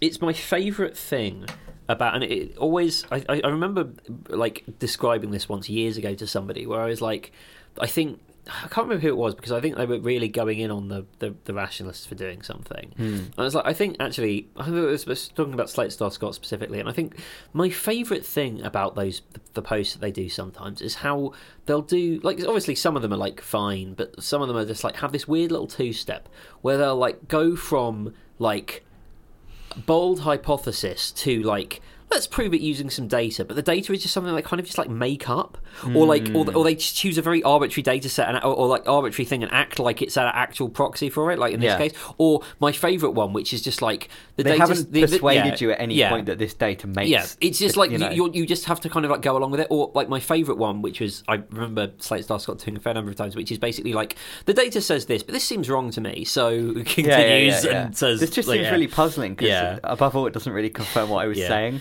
Borat voiced my prayers, and like obviously I'm caricaturing here, but like just blah blah blah blah blah. Just with the types, no instinct is better or worse than another. They all have their purpose, their strengths, and their drawbacks. The three instincts are self-preservation, sexual, and social. Self-preservation is about conserving energy, sexual about releasing energy, and social about receiving energy from others. With knowledge and self-awareness, we can understand ourselves so much more I like how they clearly. try to make it seem, because a lot of these things are kind of, here's an arbitrary set of categories where you've decided to cleave everyone, or you've decided to cleave all of human experience into these, like, and a small integer number of categories, right? And now you have to then come up with some kind of thing that makes it seem elegant, on like a justification for why it should be that number of things and why it should be those. And so they've gone with energy, which is a good broad thing. Do you energy something which is not it's like completely not unrigorously defined outside of like it physics, could be anything, right? Do you want to do the Enneagram instinctual preference test? See, the thing is, I haven't actually done this, but I think I know what, but I'm not going to say it. Yeah. But I'll do the test. It's not very long. It's like 105 questions. It's like 5 questions, I think. Okay. So from the 3 statements below, choose the one you most agree with. And then it's just like, I most value this trait. I most value this trait. Literally, yes. 1, my ideal is to have space I can call my own, where I don't have to cater to other people's demands or expectations. 2, my ideal is to be in communion with a significant other or interest that gives me a sense of fulfillment or completion. Really weird way of phrasing that, but okay. My ideal is 3. My ideal is to be part of a. I don't know why I'm holding up my hand like this. Viewers on the video podcast will find that very amusing. My ideal is to be part of a community or network of people that share common ideals and interests that I can identify with. So these are just 3 things. Which of those 3 do you most agree with? The thing is, I think the first 2 I agree with basically equally. Sure. So maybe I go with the first one. Sure. I will say I was thinking. I can't remember which way round. I was thinking maybe we could do this in the way that we've done the rationalist quiz before, and we just like answered like the average of both of us. Yeah. But I think I am actually the first one as well. Like I kind of. The problem is it's like. It's biased towards where you are in your life, right? Because the first one was I just want like a place, right? Yeah. And that's just like, give me a fucking house, right? And the second one's like, I want a good relationship. Now the thing is, I already have a good relationship. So it's like, if you're going to give me something, I've got 2 to figure it out. Give me the fucking house. Yeah. That's we get a house at the end of this. Not to distract from this, but one of the things that when I was going my like odyssey of like what do I want to do, I dug out this old book that I have. It's called like 344 questions. For I can't remember what it's for exactly, but it's like it was going around a while back, and it was sort of like some designer wrote this like you sort of write in it, colouring book for not colouring book for adults, but like you sort of write in the book itself, and it's like questions for, I guess it's like people who work in inverted commas creative fields, by which I'm led to understand they mean people who work in advertising or digital advertising and feel unfulfilled. So, and it was really because I think I half filled it out like maybe 4 or 5 years ago, and it's really funny how like exactly like basically half of the things that I sort of like note as my problems are basically still the things like mostly the ones that are related to work, and half of them are basically just like this has been solved now and I don't really think about it anymore. It's just like I would like all of these things that basically come when you're in like a good stable relationship, and it's just like that's solved now, fine, good. And I just like the amount of total worry that I have kind of really hasn't changed. It's just like all shifted into the well, first that's what I mean. There's a stuff. certain amount of like pathos, and it just gets redirected. It sloshes around different things, which is right? it's the what people worrying about Chet Pound Fire stuff, because that's what there is to well exactly there's only a certain budget for it. Well, this is the thing, right? Because I'm thinking like maybe it's just like what's going right in your life right now is the stuff you do, because I'm thinking like I don't really prioritize social stuff at all, but if you'd asked me all this social stuff like as one of those things, as one of the questions, maybe when I was a teenager I probably would have said that might have been my most important thing, because I really felt like I wasn't doing as well socially as I am now. Like I wasn't as socially satisfied.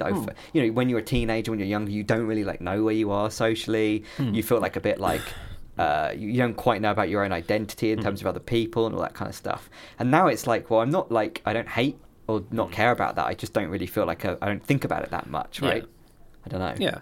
So I don't want to ruin the validity of this entire model. No, absolutely. But like, I do think it's definitely true that like a lot of this stuff frames things. It's what they call it, the fundamental attribution error, right? It's like confusing circumstance with like innate preference. The context. Which is like, the thing is, but you could argue that all of these personalities. Oh yeah, absolutely. But also like, I think that maybe it's slightly less invalid in as much as like, I am obviously the same person as I was when I was a teenager, but in many fundamental ways I'm quite different, and so I think it's true enough to see me as different enough that I would, I feel like it's valid that I would come out differently. But so second question.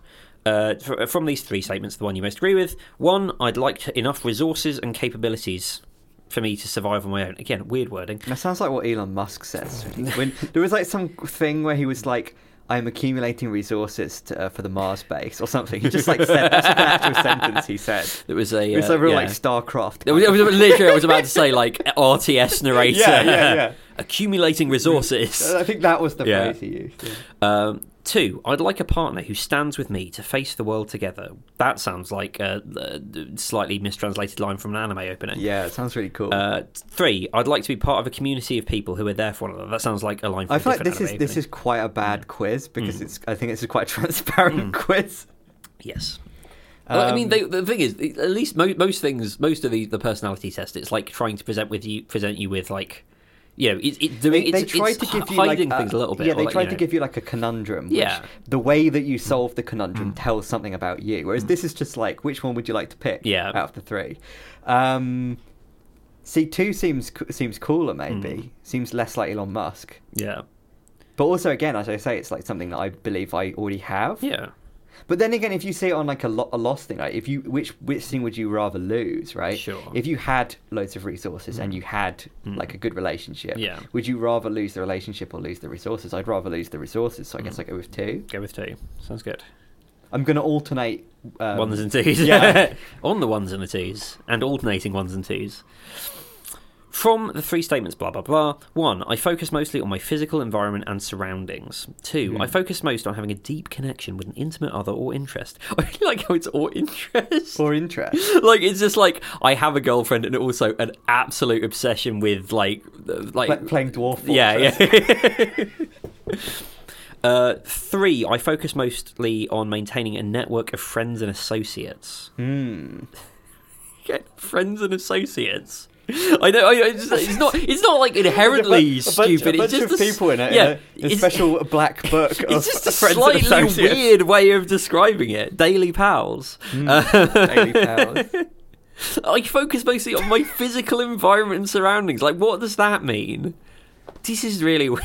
If I'm in a room with a person, I focus on the person. But if I'm on my own, I focus on the room. Yeah. Or maybe myself, or I start phoning up people and going, "Hey, would you like to be part of? Would you like to be a daily pal?"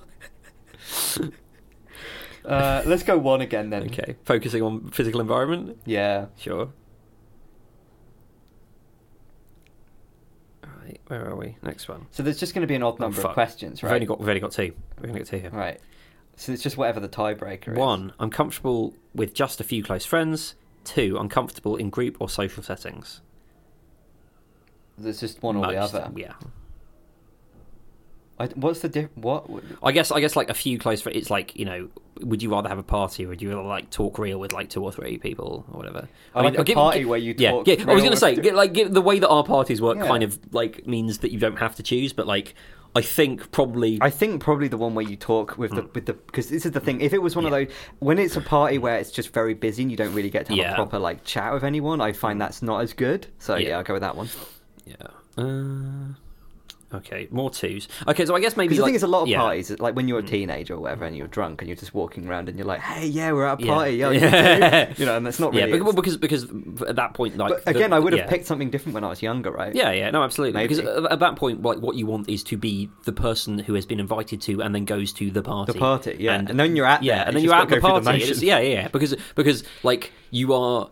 Or, like, actually, I guess, like, you know, thinking back to many years to when we did we sort of talked about it since, but, like, that thing that I always think about when it's just, like, the anticipation of the thing being better than the thing. I think a lot of, like, teenagerhood, it's, like, partly that and also partly just being able to talk about the idea of the thing or having done the thing or wanting to do the thing or, like, you know, because a lot of stuff is... Because you're effectively in a... liminal state, or you know, a sort of a bit. It makes me think of the bit in what I say is my favourite movie, though I don't know if it is my favourite movie, which is Mystery Train by Jim Jarmusch, which is the bit where the 2 Japanese tourists are in the hotel room in Memphis at night, you know, and the crickets are going, and it's a warm summer night, and the guy's just like, you know, to be in Memphis in the summer and be a teenager. It's cool. It's just like, it's cool. I'm feeling really cool right now, you know? I too love to feel cool. Yeah. From the 2 statements, blah, blah, blah. 1, I have a few friends that I share deep interests and connections with deep interests. 2, I like to keep in touch with my network of family and friends. These 2 are not opposites. I mean, I agree, yes. Yeah. Like, literally both of these. What the fuck? Well, some people I'm, like, friends with because of an interest, and some just because I'm friends with them, and sometimes both. So, I guess do I have to just flip a coin? Yeah, I guess. Pick 1? Or pick 2? Pick 2. Yeah, right. I think this isn't... I think I'm going to probably get the wrong result out of this. Okay. So, for the 2 statements below, choose the one you most agree with. 1, I mostly depend on a significant other. 2, I mostly depend on friends and acquaintances. 1. Yeah. Test results. But if I was single, I would pick 2. Right? Sure, yeah. But that doesn't... Why does that change something about me? It is weird because it's like at that point, like, but also all of the previous questions were like significant other or interests. Yeah. So it's like, but there's a version of this question where it's just like, yeah, no, I think so. Because that's why you get down to 2s. But like, there's a version of this question where it's like, do you depend on your significant other or interest? Like, do you just like depend on playing Dwarf Fortress all day? Okay, so... Some people do, maybe. Based on your responses, your likely Enneagram instinctual stacking variant is SP/SX. That means your primary Enneagram instinct is most likely self-preservation, your secondary Enneagram instinct is most likely sexual or intimate, and your tertiary or last is most likely social, which I believe is what you said to me before. That's what I said. Yeah, so Joseph did say he wasn't going to say, but he did mention it earlier when we were off air. But it wasn't on the podcast, so it didn't happen. Yeah. So the thing was correct. Yeah, and I think that's probably safe for me, to be honest with you. I do like because it's a simple... It's just like 3 things, right? And also the fact that you have all of them, but they're just in a different order. Yeah. I kind of prefer that to like a personality type where you're just divided into one of the many types. Like, because the Enneagram like tries to like sort of do that by having like a wing type, which is like a secondary one. But I feel like that might be. Is it for each number? There's like. The one's either side of it, and you can be more than one or the other. So you might be like a 5.5 if you're slightly between 5 and 6 or something. I guess that's the idea. Yeah, something like that. Like, or Yeah, and it's always a little bit. I don't know. Like as with all the things, I don't know. I feel like I can't say anything more. But like this, it's less of a less of a sort of that. And yeah, the ranking means that like I don't know. I would question is there inherently something which is like. This thing is like overactive. This thing is underactive. Like, and I guess you could say, well, in some people, it's like maybe very mildly one or the other. Yeah. But yeah, it's sort of like it is a bit different. It's nice, and it feels less sort of like not judgmental exactly, but it feels less like sort of it's like pigeonholing you. But it feels like sort of illuminating in Yeah. a kind of sense where like me and Kat were talking about this a few years ago. I think it must have been like 2 or 3 years ago.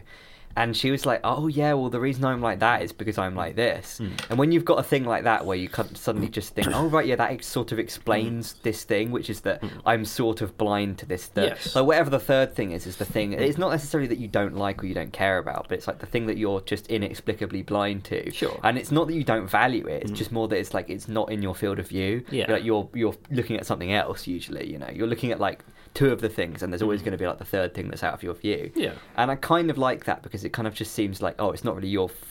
Obviously, it's like not your fault, like what your personality's like, but it's also kind of like, oh, well, you're not even aware of the thing, and that's why. Yeah. You know, you're not even. It's not like on your radar, which is, you know, I kind of like that. Yeah. I guess it's sort of like. It's almost like when we were talking about, you know, video game character, or not video, D&D characters, Yeah, or whatever. yeah. But like, I think the thing is obviously like with something like personality, because it's so like everything, it's complicated. The simplifying measures. Well, man, I guess that really is a theme for this episode. Are like you know the sort of the reduction in complexity that needs to be undertaken to be able to like condense things down is quite like. People obviously feel like affinity for things, but obviously there's like so much resolution between that like you know the sort of the it's never going to be quite granular enough, which is why people, you know, you have to go into wings, and then why you have to start putting things, you know, this is like effectively this is like a fucking like DLC for Enneagrams, right? Like it's a, you know, it's a little expansion. Yeah. But the stuff about it is like I don't know. I feel like it feels like, because it's to do with like, yeah, like you say, the fact that it's like priority, and framing things in a way where it's like you have limited capacity, and this is something that maybe not all the time, but like often falls outside of your capacity by nature of its limits. It's also balanced, which maybe isn't correct. No, but like the idea that like you have to slot them in somehow, and there's just an order. Yeah. The order is always going to put you at a disadvantage to one of them. And that, but like it feels truer to say to me that like this, you know, but in focusing on this, you know, because of your, you know, you sort of.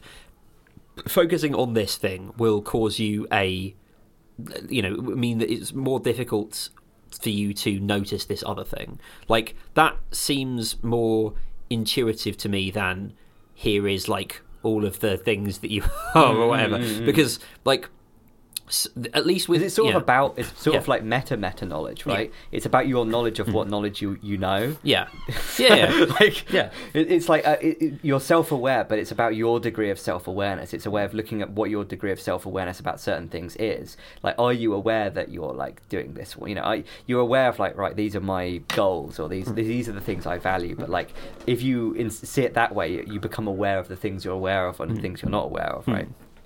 Yeah, and it's about the highest meta level you can go with introspection. I think maybe you can go high. I mean, the fact that we're talking about the thing now, but like it, I guess I'm trying to work out exactly what like the delineating line here is, and I suppose it's probably something like,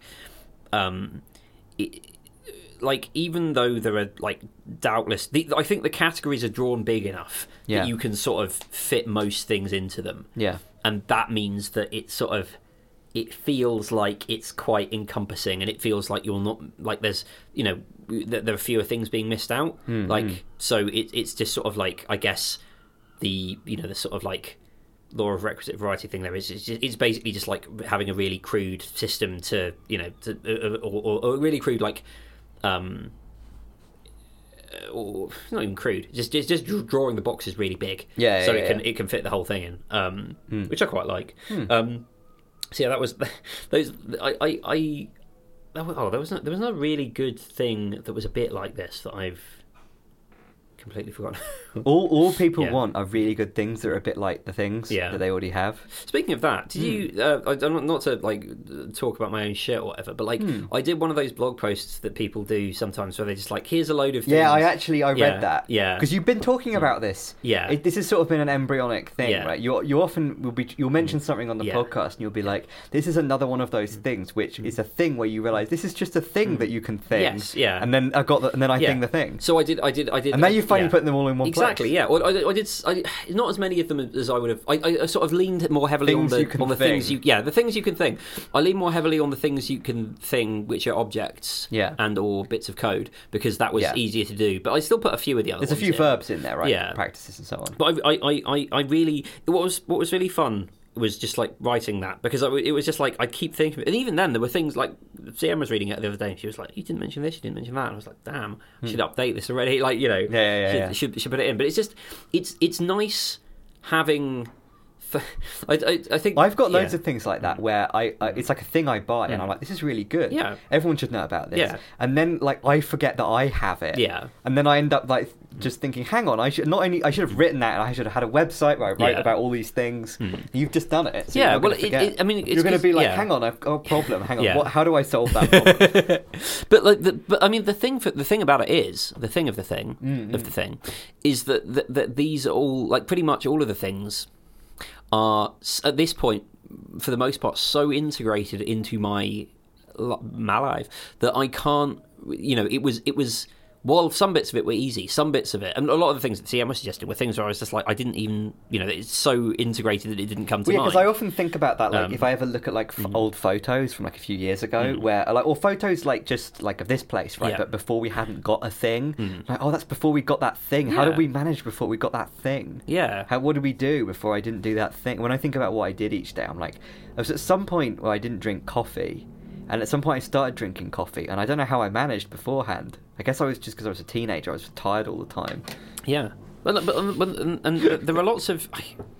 What was it that I had like that? I was trying to work out, like, when did I start reading X person or whatever? When did I start following this blog? Because, you know, I've been trying to cut down a bit lately, but like I've got blogs in my blog that I've been following for like over a decade. You know, like cooking something that isn't potato and it smells really good.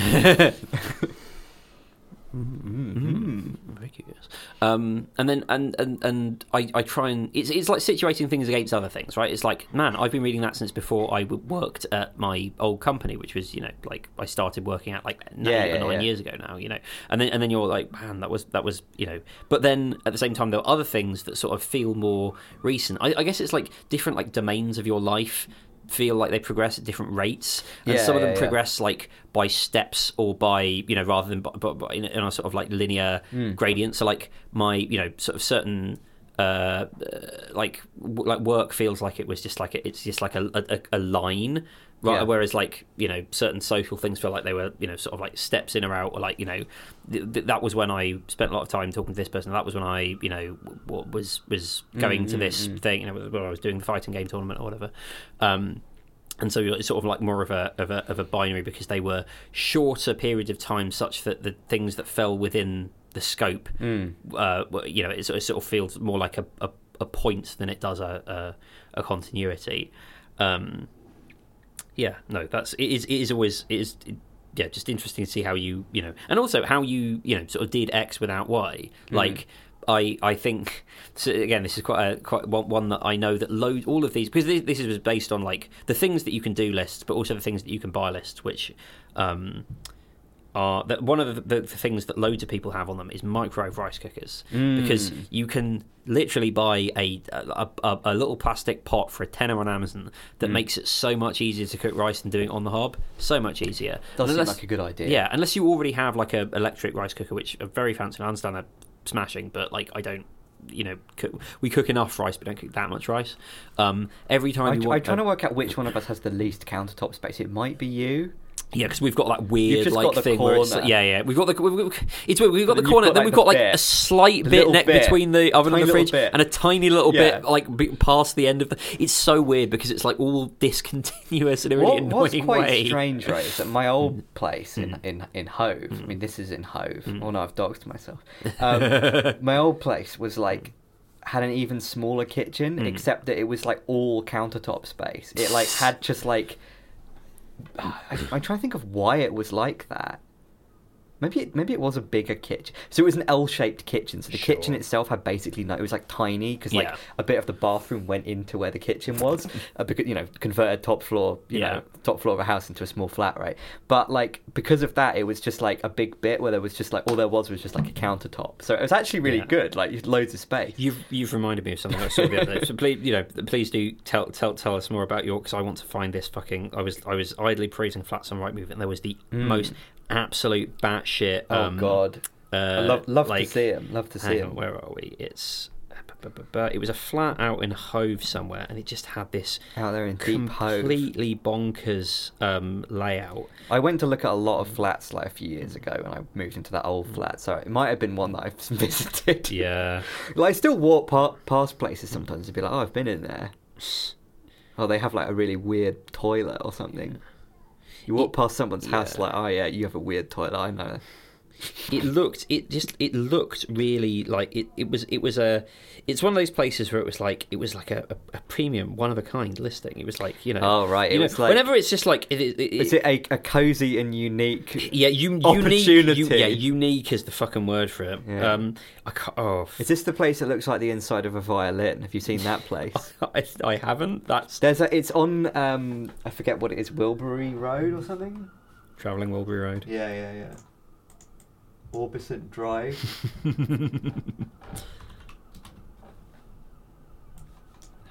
This is it. Fuck. Here we are. York Avenue, right? Mm-hmm. So, leaving aside the fact that like it, I don't really know how to describe the decor of this place other than I think I might have seen this. Airbnb sex flat. Yeah. Oh no. Hang on. Go up to. What's weird is it isn't one I've seen, but it's really, really, really similar to one I've seen. Yeah. I think this is just the Brighton Airbnb sex flat look. Yeah.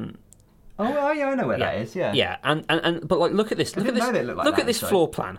What the fuck is going on there? Yeah. There is it's on a corner, right? It's because the house is on a corner. But it's just the way that this ensuite is like built into this like. So you've got a bedroom that is like a rectangle, 45-degree angle. Yeah, and then there's an ensuite where it's like there's so many. Yeah, it's almost like it's a right angle triangle. Well, no, the shape of that room is the same shape as a mouse cursor. It's literally a mouse cursor shaped room. It's so strange. It's 7-sided. Yeah, right? Is it? Yes. There's 7 walls in that room, and they're in the shape of a mouse cursor. It's so weird. I don't know what it would be like living in that, but like it costs 400 grand, and it's a 2-bedroom flat. The joys of the Brighton property market. Is it ground floor? Probably, because I think I filter I filter all these searches by God. To be clear, I do not have the resources to actually buy a 400 grand flat. It does say suitable for Airbnb, which does lead me to believe that it is. It's in here, fact, right? Is this one? Yeah, something like that. Walked past that my whole life. That particular thing. Yeah. It's funny that it's still got that old advert thing on it. It probably hasn't had an advert on it for like at least 70 years. No, there's where is it? I think it's on. It might be Cromwell Road. Yeah, it's like one of these houses, right? Like along this road as you're going towards Hove Station. And it was like 5 years ago I saw this like property advert, but I think it was for rent. I don't know, it might have been for sale, but I think it was for rent. There's one of these, I think it's like a first or second floor, where like the entire inside of the everything's like wood panelled, right? But it's like with a weird. It's not like kind of wood panelling that you see in like a sort of fancy, sort of stately home type of thing. It's kind of like a weird Art Nouveau thing, but without any of the details. It's just got like a weird sort of swirly mahogany veneer on everything, and like the actual like wallpaper has also got this like the corners of the rooms, like I don't know, like cornices or something, but they're not like decorative kind of like edging bits that go around the ceiling that you normally see, right? They're like the whole room just kind of has like a bevel to it, like a curve. Yeah. So the whole thing's like being inside like a cello. The whole room is just like all this wood paneling and like curved bits. Like it's very cool, but also like quite horrifying. I don't like curves like that. I like my walls to meet edges. There was one house that I saw somewhere where it had this like bit where you like the connection between two rooms was this sort of like weird like circle, like the fucking, like it was a Stargate or some shit. But like it's sort of like just this soft. It just looked really weird. I didn't like it. It's one of those things where you think that you could probably do something with it, but then actually living there, it's just kind of like annoying. Like there was one place that definitely like it was pretty weird. We didn't actually look around it, but I saw pictures of it. There was like, I think it was in some. It's one of these like, because a lot of the really interesting places are like these weird like places that are kind of in the corner bits. Yeah. So like in like these sort of places, right, where you kind of don't have like a normal shape thing. And it would have been like quite a big house, but there's also a lot of like weird interior space that like just that doesn't have like a window. It's like weird corridors that go through. But there was a place. I think it was probably like somewhere in like one of these sort of like one of these smaller squares or somewhere like that. I think it was like either this one or like the one. It might have been like past. It might have been like towards Kempton. Anyway, and what it was like the like, new Steen or something. Like that. It was basically like the sort of 1970s or 1980s version of the Brighton sex house, where instead of being an Airbnb sex house, it's more like a sort of actual. Sort of, you know, like it kind of had brothel vibes in there. It was like, but it had all this kind of like these like exposed beams that were like really cool, but the whole thing was painted like red, and it was like furnished, right? And it was furnished with like a lot of like weird mirrors, like a lot of like weird like brass like edged mirrors. A lot of people involved in the design of this had, shall we say, differently structured instinctual stacks. Yeah, exactly. They had a little bit of a flipperoo on the instincts. But I remember I was doing some work for a company that sells like expensive wallpaper and other things, and I was trying to do some test orders, but because I'm not going to say the company, but like basically the let's just say there were some issues. There were some hilarious issues. Product. There were some issues with the way that the test site was hooked up to their actual systems, which led to my test orders actually being sent through. Nice. So I was just ordering things. This is like that thing where someone actually they forgot to like, I don't know, whatever it was. They had some like call option or put option on something, and then it ended up not getting cleared, and they ended up with all of the crude oil being delivered to their door. I don't know if this has actually happened. It's that kind of thing, right? Yeah, and like usually when I'm doing this sort of stuff, like I've done we did some work with a shall we say, a prominent. It was Waitrose. It was years ago now, and they had something where like, because they're one of their sub sites, because they had like, you know, they did some white labeling on some other sites. They had a one that sold wine, and it was like apparently the test site didn't like work properly for orders, so I had to put orders through and cancel it. So I'd always order something like some nice whiskey or whatever. So I'm just like, if this doesn't go through, I can give it to my dad for his birthday. Yeah, that's all right. Yeah, and that worked sometimes. I did in fact get a few bottles of whiskey like that. Yeah. I forgot to do it for this, and so because it was like, it's a test site, of course it won't. And then I was just like ordering like just tins of red paint, and then they came. I just got delivered these tins of red paint, and Calippo was like, did you have to choose that colour? We could have, you could have just chosen something nice. And I was just like, I didn't think it would come through. And then I was trying to get rid of these tins of red paint, and nobody wanted them. We put them like fancy, like a fancy kind of like, not, it's sort of like a, Farrow and Ball or whatever. It wasn't them, but like it was, it was that sort of thing. And they would have cost like 50 quid. Yeah, and nobody wanted them. We were like trying to give them away on Marketplace. Got some, like some of her flat that's painted red. It's actually, see that colour of that little drawer thing down the bottom there? Yeah. That was left over. That was one of those IKEA wooden things. If it was that colour, then maybe my mum would have done it. The thing is, I think she wants to change the colour. That's the thing. It's not in at the moment. I can't. I think I ended up giving it to Jamie, and I think they used it in their flat or something like that. Because they fancied a little bit of a little pop of colour, a little feature wall or something. Hell yeah. But like it was just really annoying because for ages I just had like under my bed, but like because my bed's under the space under my bed is like quite loose. It's like the edge, so like occasionally I just like walking by and like the leg would go slightly out and stub my toe on it or whatever. But Yeah, how did I fucking get onto this? What were we talking about? The sort of corner houses. Yeah. There was one. I remember seeing one where it was like literally the floor plan was literally like an isosceles triangle. It's once they're split up into HMOs. The one that always does it for me is like the place where it's basically like standard like a bit like this flat, right? Yeah. So there's like a bay windows or whatever in the front. A situation where you've got like that, but then they couldn't work out where to put like a kitchen or a bedroom. Well, no, what it was they had like a sort of like you've got like 3 windows in the front, right? And then what they did is build a wall. Yes. That goes like I have to draw it. You can't explain it, right? That's how insane it was, right? It was basically like a room where they've got like 3 windows like this, and like that was the room, right? With like the windows like that. But then they needed to do a like bedroom. Oh yes, I think you've told me about this. They sort of did like that. So then there was like a door here that like opened like that, and then there was already a door coming in that was like that. So you kind of just had like a room, and like there was just like no like right angles on any of the rooms because that was like the only way that they could do it or something. That's it's absolutely very strange. Speaking of weird houses, if you go up to the road that turns into Freehold on the map up here, excuse me, this road. If you look at there's one of these houses, one of the ones along here is insanely narrow. Like I can't remember which one it is. Is it that one? They're all quite narrow. There's one of them that's really like over the odds. I don't know. I think it's along a little bit. I think it's like towards the end. There's one that's like, how do you fit What the fuck? I never noticed that. That one. It's just like, how do you fit a bed in there? What's going on? Like how do you I like can't that? believe That I've is, never that is the noticed width. that. No, me too.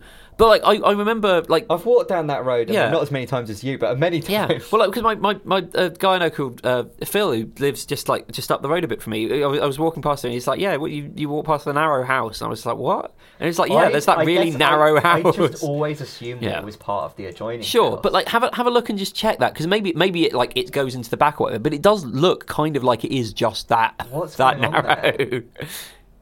That is really weird. What's going on? Because there's a few quite narrow ones, aren't there? But that's probably the narrowest in total. I don't know about aspect ratio because it's only two. It's only a few. Because there's some pretty narrow. It looks like literally like half of a house. Yeah, there's a pretty narrow one. Is it like down here somewhere? Is it one of these? It's really narrow. Sure. There's a few the yellow one, the one that looks like a castle. That? Are they? Oh, that's so sad. I like the yellow one. Anymore. It's nice. It looks like it's got little crenellations. Yeah, the little crenulations. Yeah. No, it's still there. So that's August 21. I think it's still there. Yeah, well, it was the last time I walked past and thought to look for it. Oh, hang on. Or was it? No, they've Oh wow! They didn't demolish. That's what it used to be. And I guess when was that? That was 2015. I don't really remember. That's so weird. 2019, they'd already changed it. So then 2017, so 2018 maybe they changed it. Fuck. Yeah, that's when they were. There you go. That is so. Oh look, you can see the lads. Well done, lads. Well done, lads. Good job. Good job. It's really bizarre because like there's loads of places like that like I think because obviously like lots of people have sort of the I don't know the memories of I remember when X used to be a Y. Yeah. And like for some of them it's like the co-op or whatever where it's like or the thing. What the fuck is that? What's that? Look slightly to your right. What's that in the road? It's just it's just the tree. Sorry, the way that the tree is rendered in 3D, it makes it look like fucking Cthulhu burst out of the earth at that point or something. Going on there. I suppose this is while they were renovating the. Oh yeah. Man, that really. That is probably in its worst. Yeah. That's one of those like people are complaining about this. Oh yeah, it's before they like put in the turf and stuff. Yeah, it was like that for ages. Was that because of COVID? Yeah, cause it took longer because of COVID. I remember we like my dad when I went to stay with my parents for a few months. It's really nice there now. It's like really it's really lovely. Like it's I mean the flowers are great. When they're not like putting massive things on it and ruining the grass. It's really nice. And they have all those wildflowers and stuff. It's like it's a lot nicer. I think when I sort of look at these things and I think about like the like I don't. There are loads of places that I would have walked past, like loads, but maybe not noticed or thought about because I didn't go there. Like there are places. I mean, I guess there are a few places where like I do. Like there's a place in the North Lane that shut recently called, I think it's the Tea Chest or the Tea. It's a T-shirt shop. Oh yeah. On. Is it Gardner Street? I think. Yeah, it's like just it's sort of opposite the Comedian. And it's been there like forever, and I was like kind of surprised that it was still there because like I didn't really know if that's. If we're thinking about like I was talking on the memhazs Discord the other day with earlier today rather with people about like sort of businesses that you kind of expect the internet to have driven offline, or driven out of in out Brighton. of I just like, usually believe that there's some kind of front. Yeah, if it's something that I don't understand why it's still there. Yeah, it's that place. Yeah, the Tea Chest, which was like I mean, and I think you could see there it was like briefly a pop up. For fancy things, and then it's just like sadly it's gone.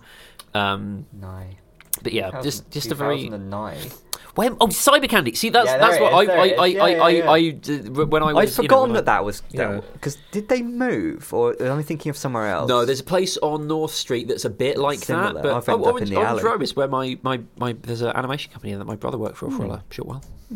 I can't get out. I'm stuck here now. There's only 3 pictures. I think it was Orange Road. Nice. Yeah, it was down there somewhere. It's quite. It's a nice little few offices down there. No, that like Gardner Street. I've actually never been down there. I'm just thinking. Yeah. I must have been down there as like a shortcut and been like, this isn't much of a shortcut. Well, yeah, because there's never really reason to. It's basically just like runs parallel, and then you can't really get out at the end. The thing is, you have to go like around. It's usually like really busy, and then you have to just go down here, and then it's not. Going to Pompoko or whatever. Yeah. No, because like when there are paint the Mash Tun? Better thoroughfares. When did they paint that like that? I've got to find this out. Because it was like that for ages. I remember it being like that sort of. So it was 2019 apparently. Damn. Or 2018. A lot of things happened in 2018, I guess. Yeah.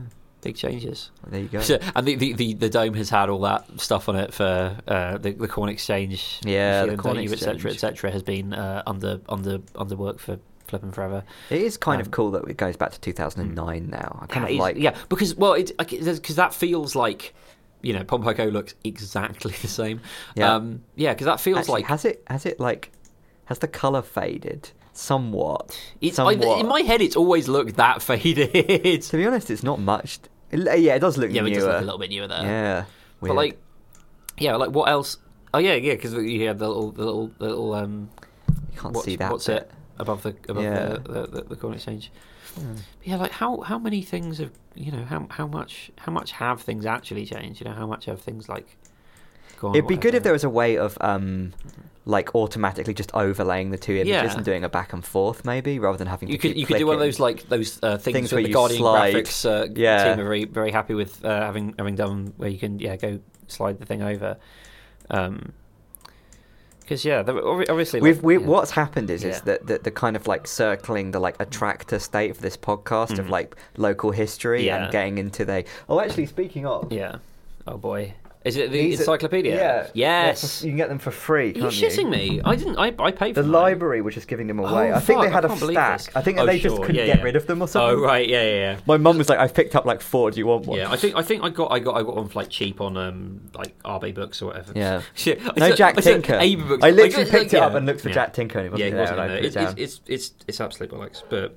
Yeah, there's nice. Loads of like interesting, just weird little things in it. It's a good in that kind of encyclopedia kind of open it up and just read a random fact kind of way. Yeah, like let's see. What do we talk about too much that we could look at on here? Is it this where I found about the fact that there used to be that coal? That they used to on the border between Brighton and Hove. Oh yes, yeah. I think that was a picture on the thingy grey. Oh yeah. There used to be like a little toll booth for like people bringing coal from Brighton into Hove. Something about coal. Mate, all sorts of stuff. I go down to C. We've got Cat Creeps, CEDP Chinese Centre, cemeteries and crematoria, Carolina Brunswick, Common Princess, Chattree, Cheeseman's Oyster Store. Churches, Maine. Oh my goodness, a lot of churches. Clinton, Bill. What's going on there? Going on with Bill Clinton? It's probably like down for a Labour Party conference or something. I guess it's just about the Brighton Centre. Blah blah blah. So in 1997, the Labour Party scrapped its 70-year tradition of holding its annual conference in Blackpool every other year and started coming to Brighton. It's held its conference in Brighton for 7 out of 12 years since winning the 1997 general election. It said that sales of fish and chips went up during Labour Party conferences but slumped during Tory conferences. Its 2000 Party conference brought in 20,000 delegates and $5 million for the local economy and featured Nelson Mandela addressing delegates on the last day. In 2006, former US President Bill Clinton was the guest speaker. The year 2000 saw a raised enclosed bridge over Cannon Place used for the first time, allowing politicians to move between the centre, their hotels and the Russell Road car park in safety. After 9/11, during which Labour Party conference... I remember when it was the security is pretty insane. Yeah. Even now. Yeah. But I remember when it was I think the first time that after 9/11, they just ramped up the security to an insane degree, and you basically just couldn't go into the town. If you wanted to get you could go to Churchill Square, but if you wanted to get anywhere that was nearby, that was a bit further south, you just couldn't go onto the beach. Yeah. It's very odd. Well, also what's interesting is obviously it was published 2010 or something like that, because it's blah blah blah. August 13th 2009, Labour announced it wouldn't be returning to Brighton until 2015. In addition, they need a new edition be holding their annual conferences in Brighton in 2010. But it's been every other year for the last how long? So they're now between Brighton and Liverpool. We're actually going to be going up to Liverpool for it in September, which will be interesting. I'm going to Liverpool in late August. Oh, nice. So I've never actually been to Liverpool, so I'm quite excited because it seems like a cool town, a cool and happening town. Go to any vegan any normal recommendations? Any vegan recommendations? So we just, because I normally go out there with my dad. We just go to a pub, and then we go because we're going on. It's usually on the way to my grandparents, which who live in town a little bit north of Liverpool. Yeah. So we normally just sort of have a pint, walk around the town a bit. It is pretty nice actually. It's really changed in the last 10 years, probably even more so. Let's have a look at that. That's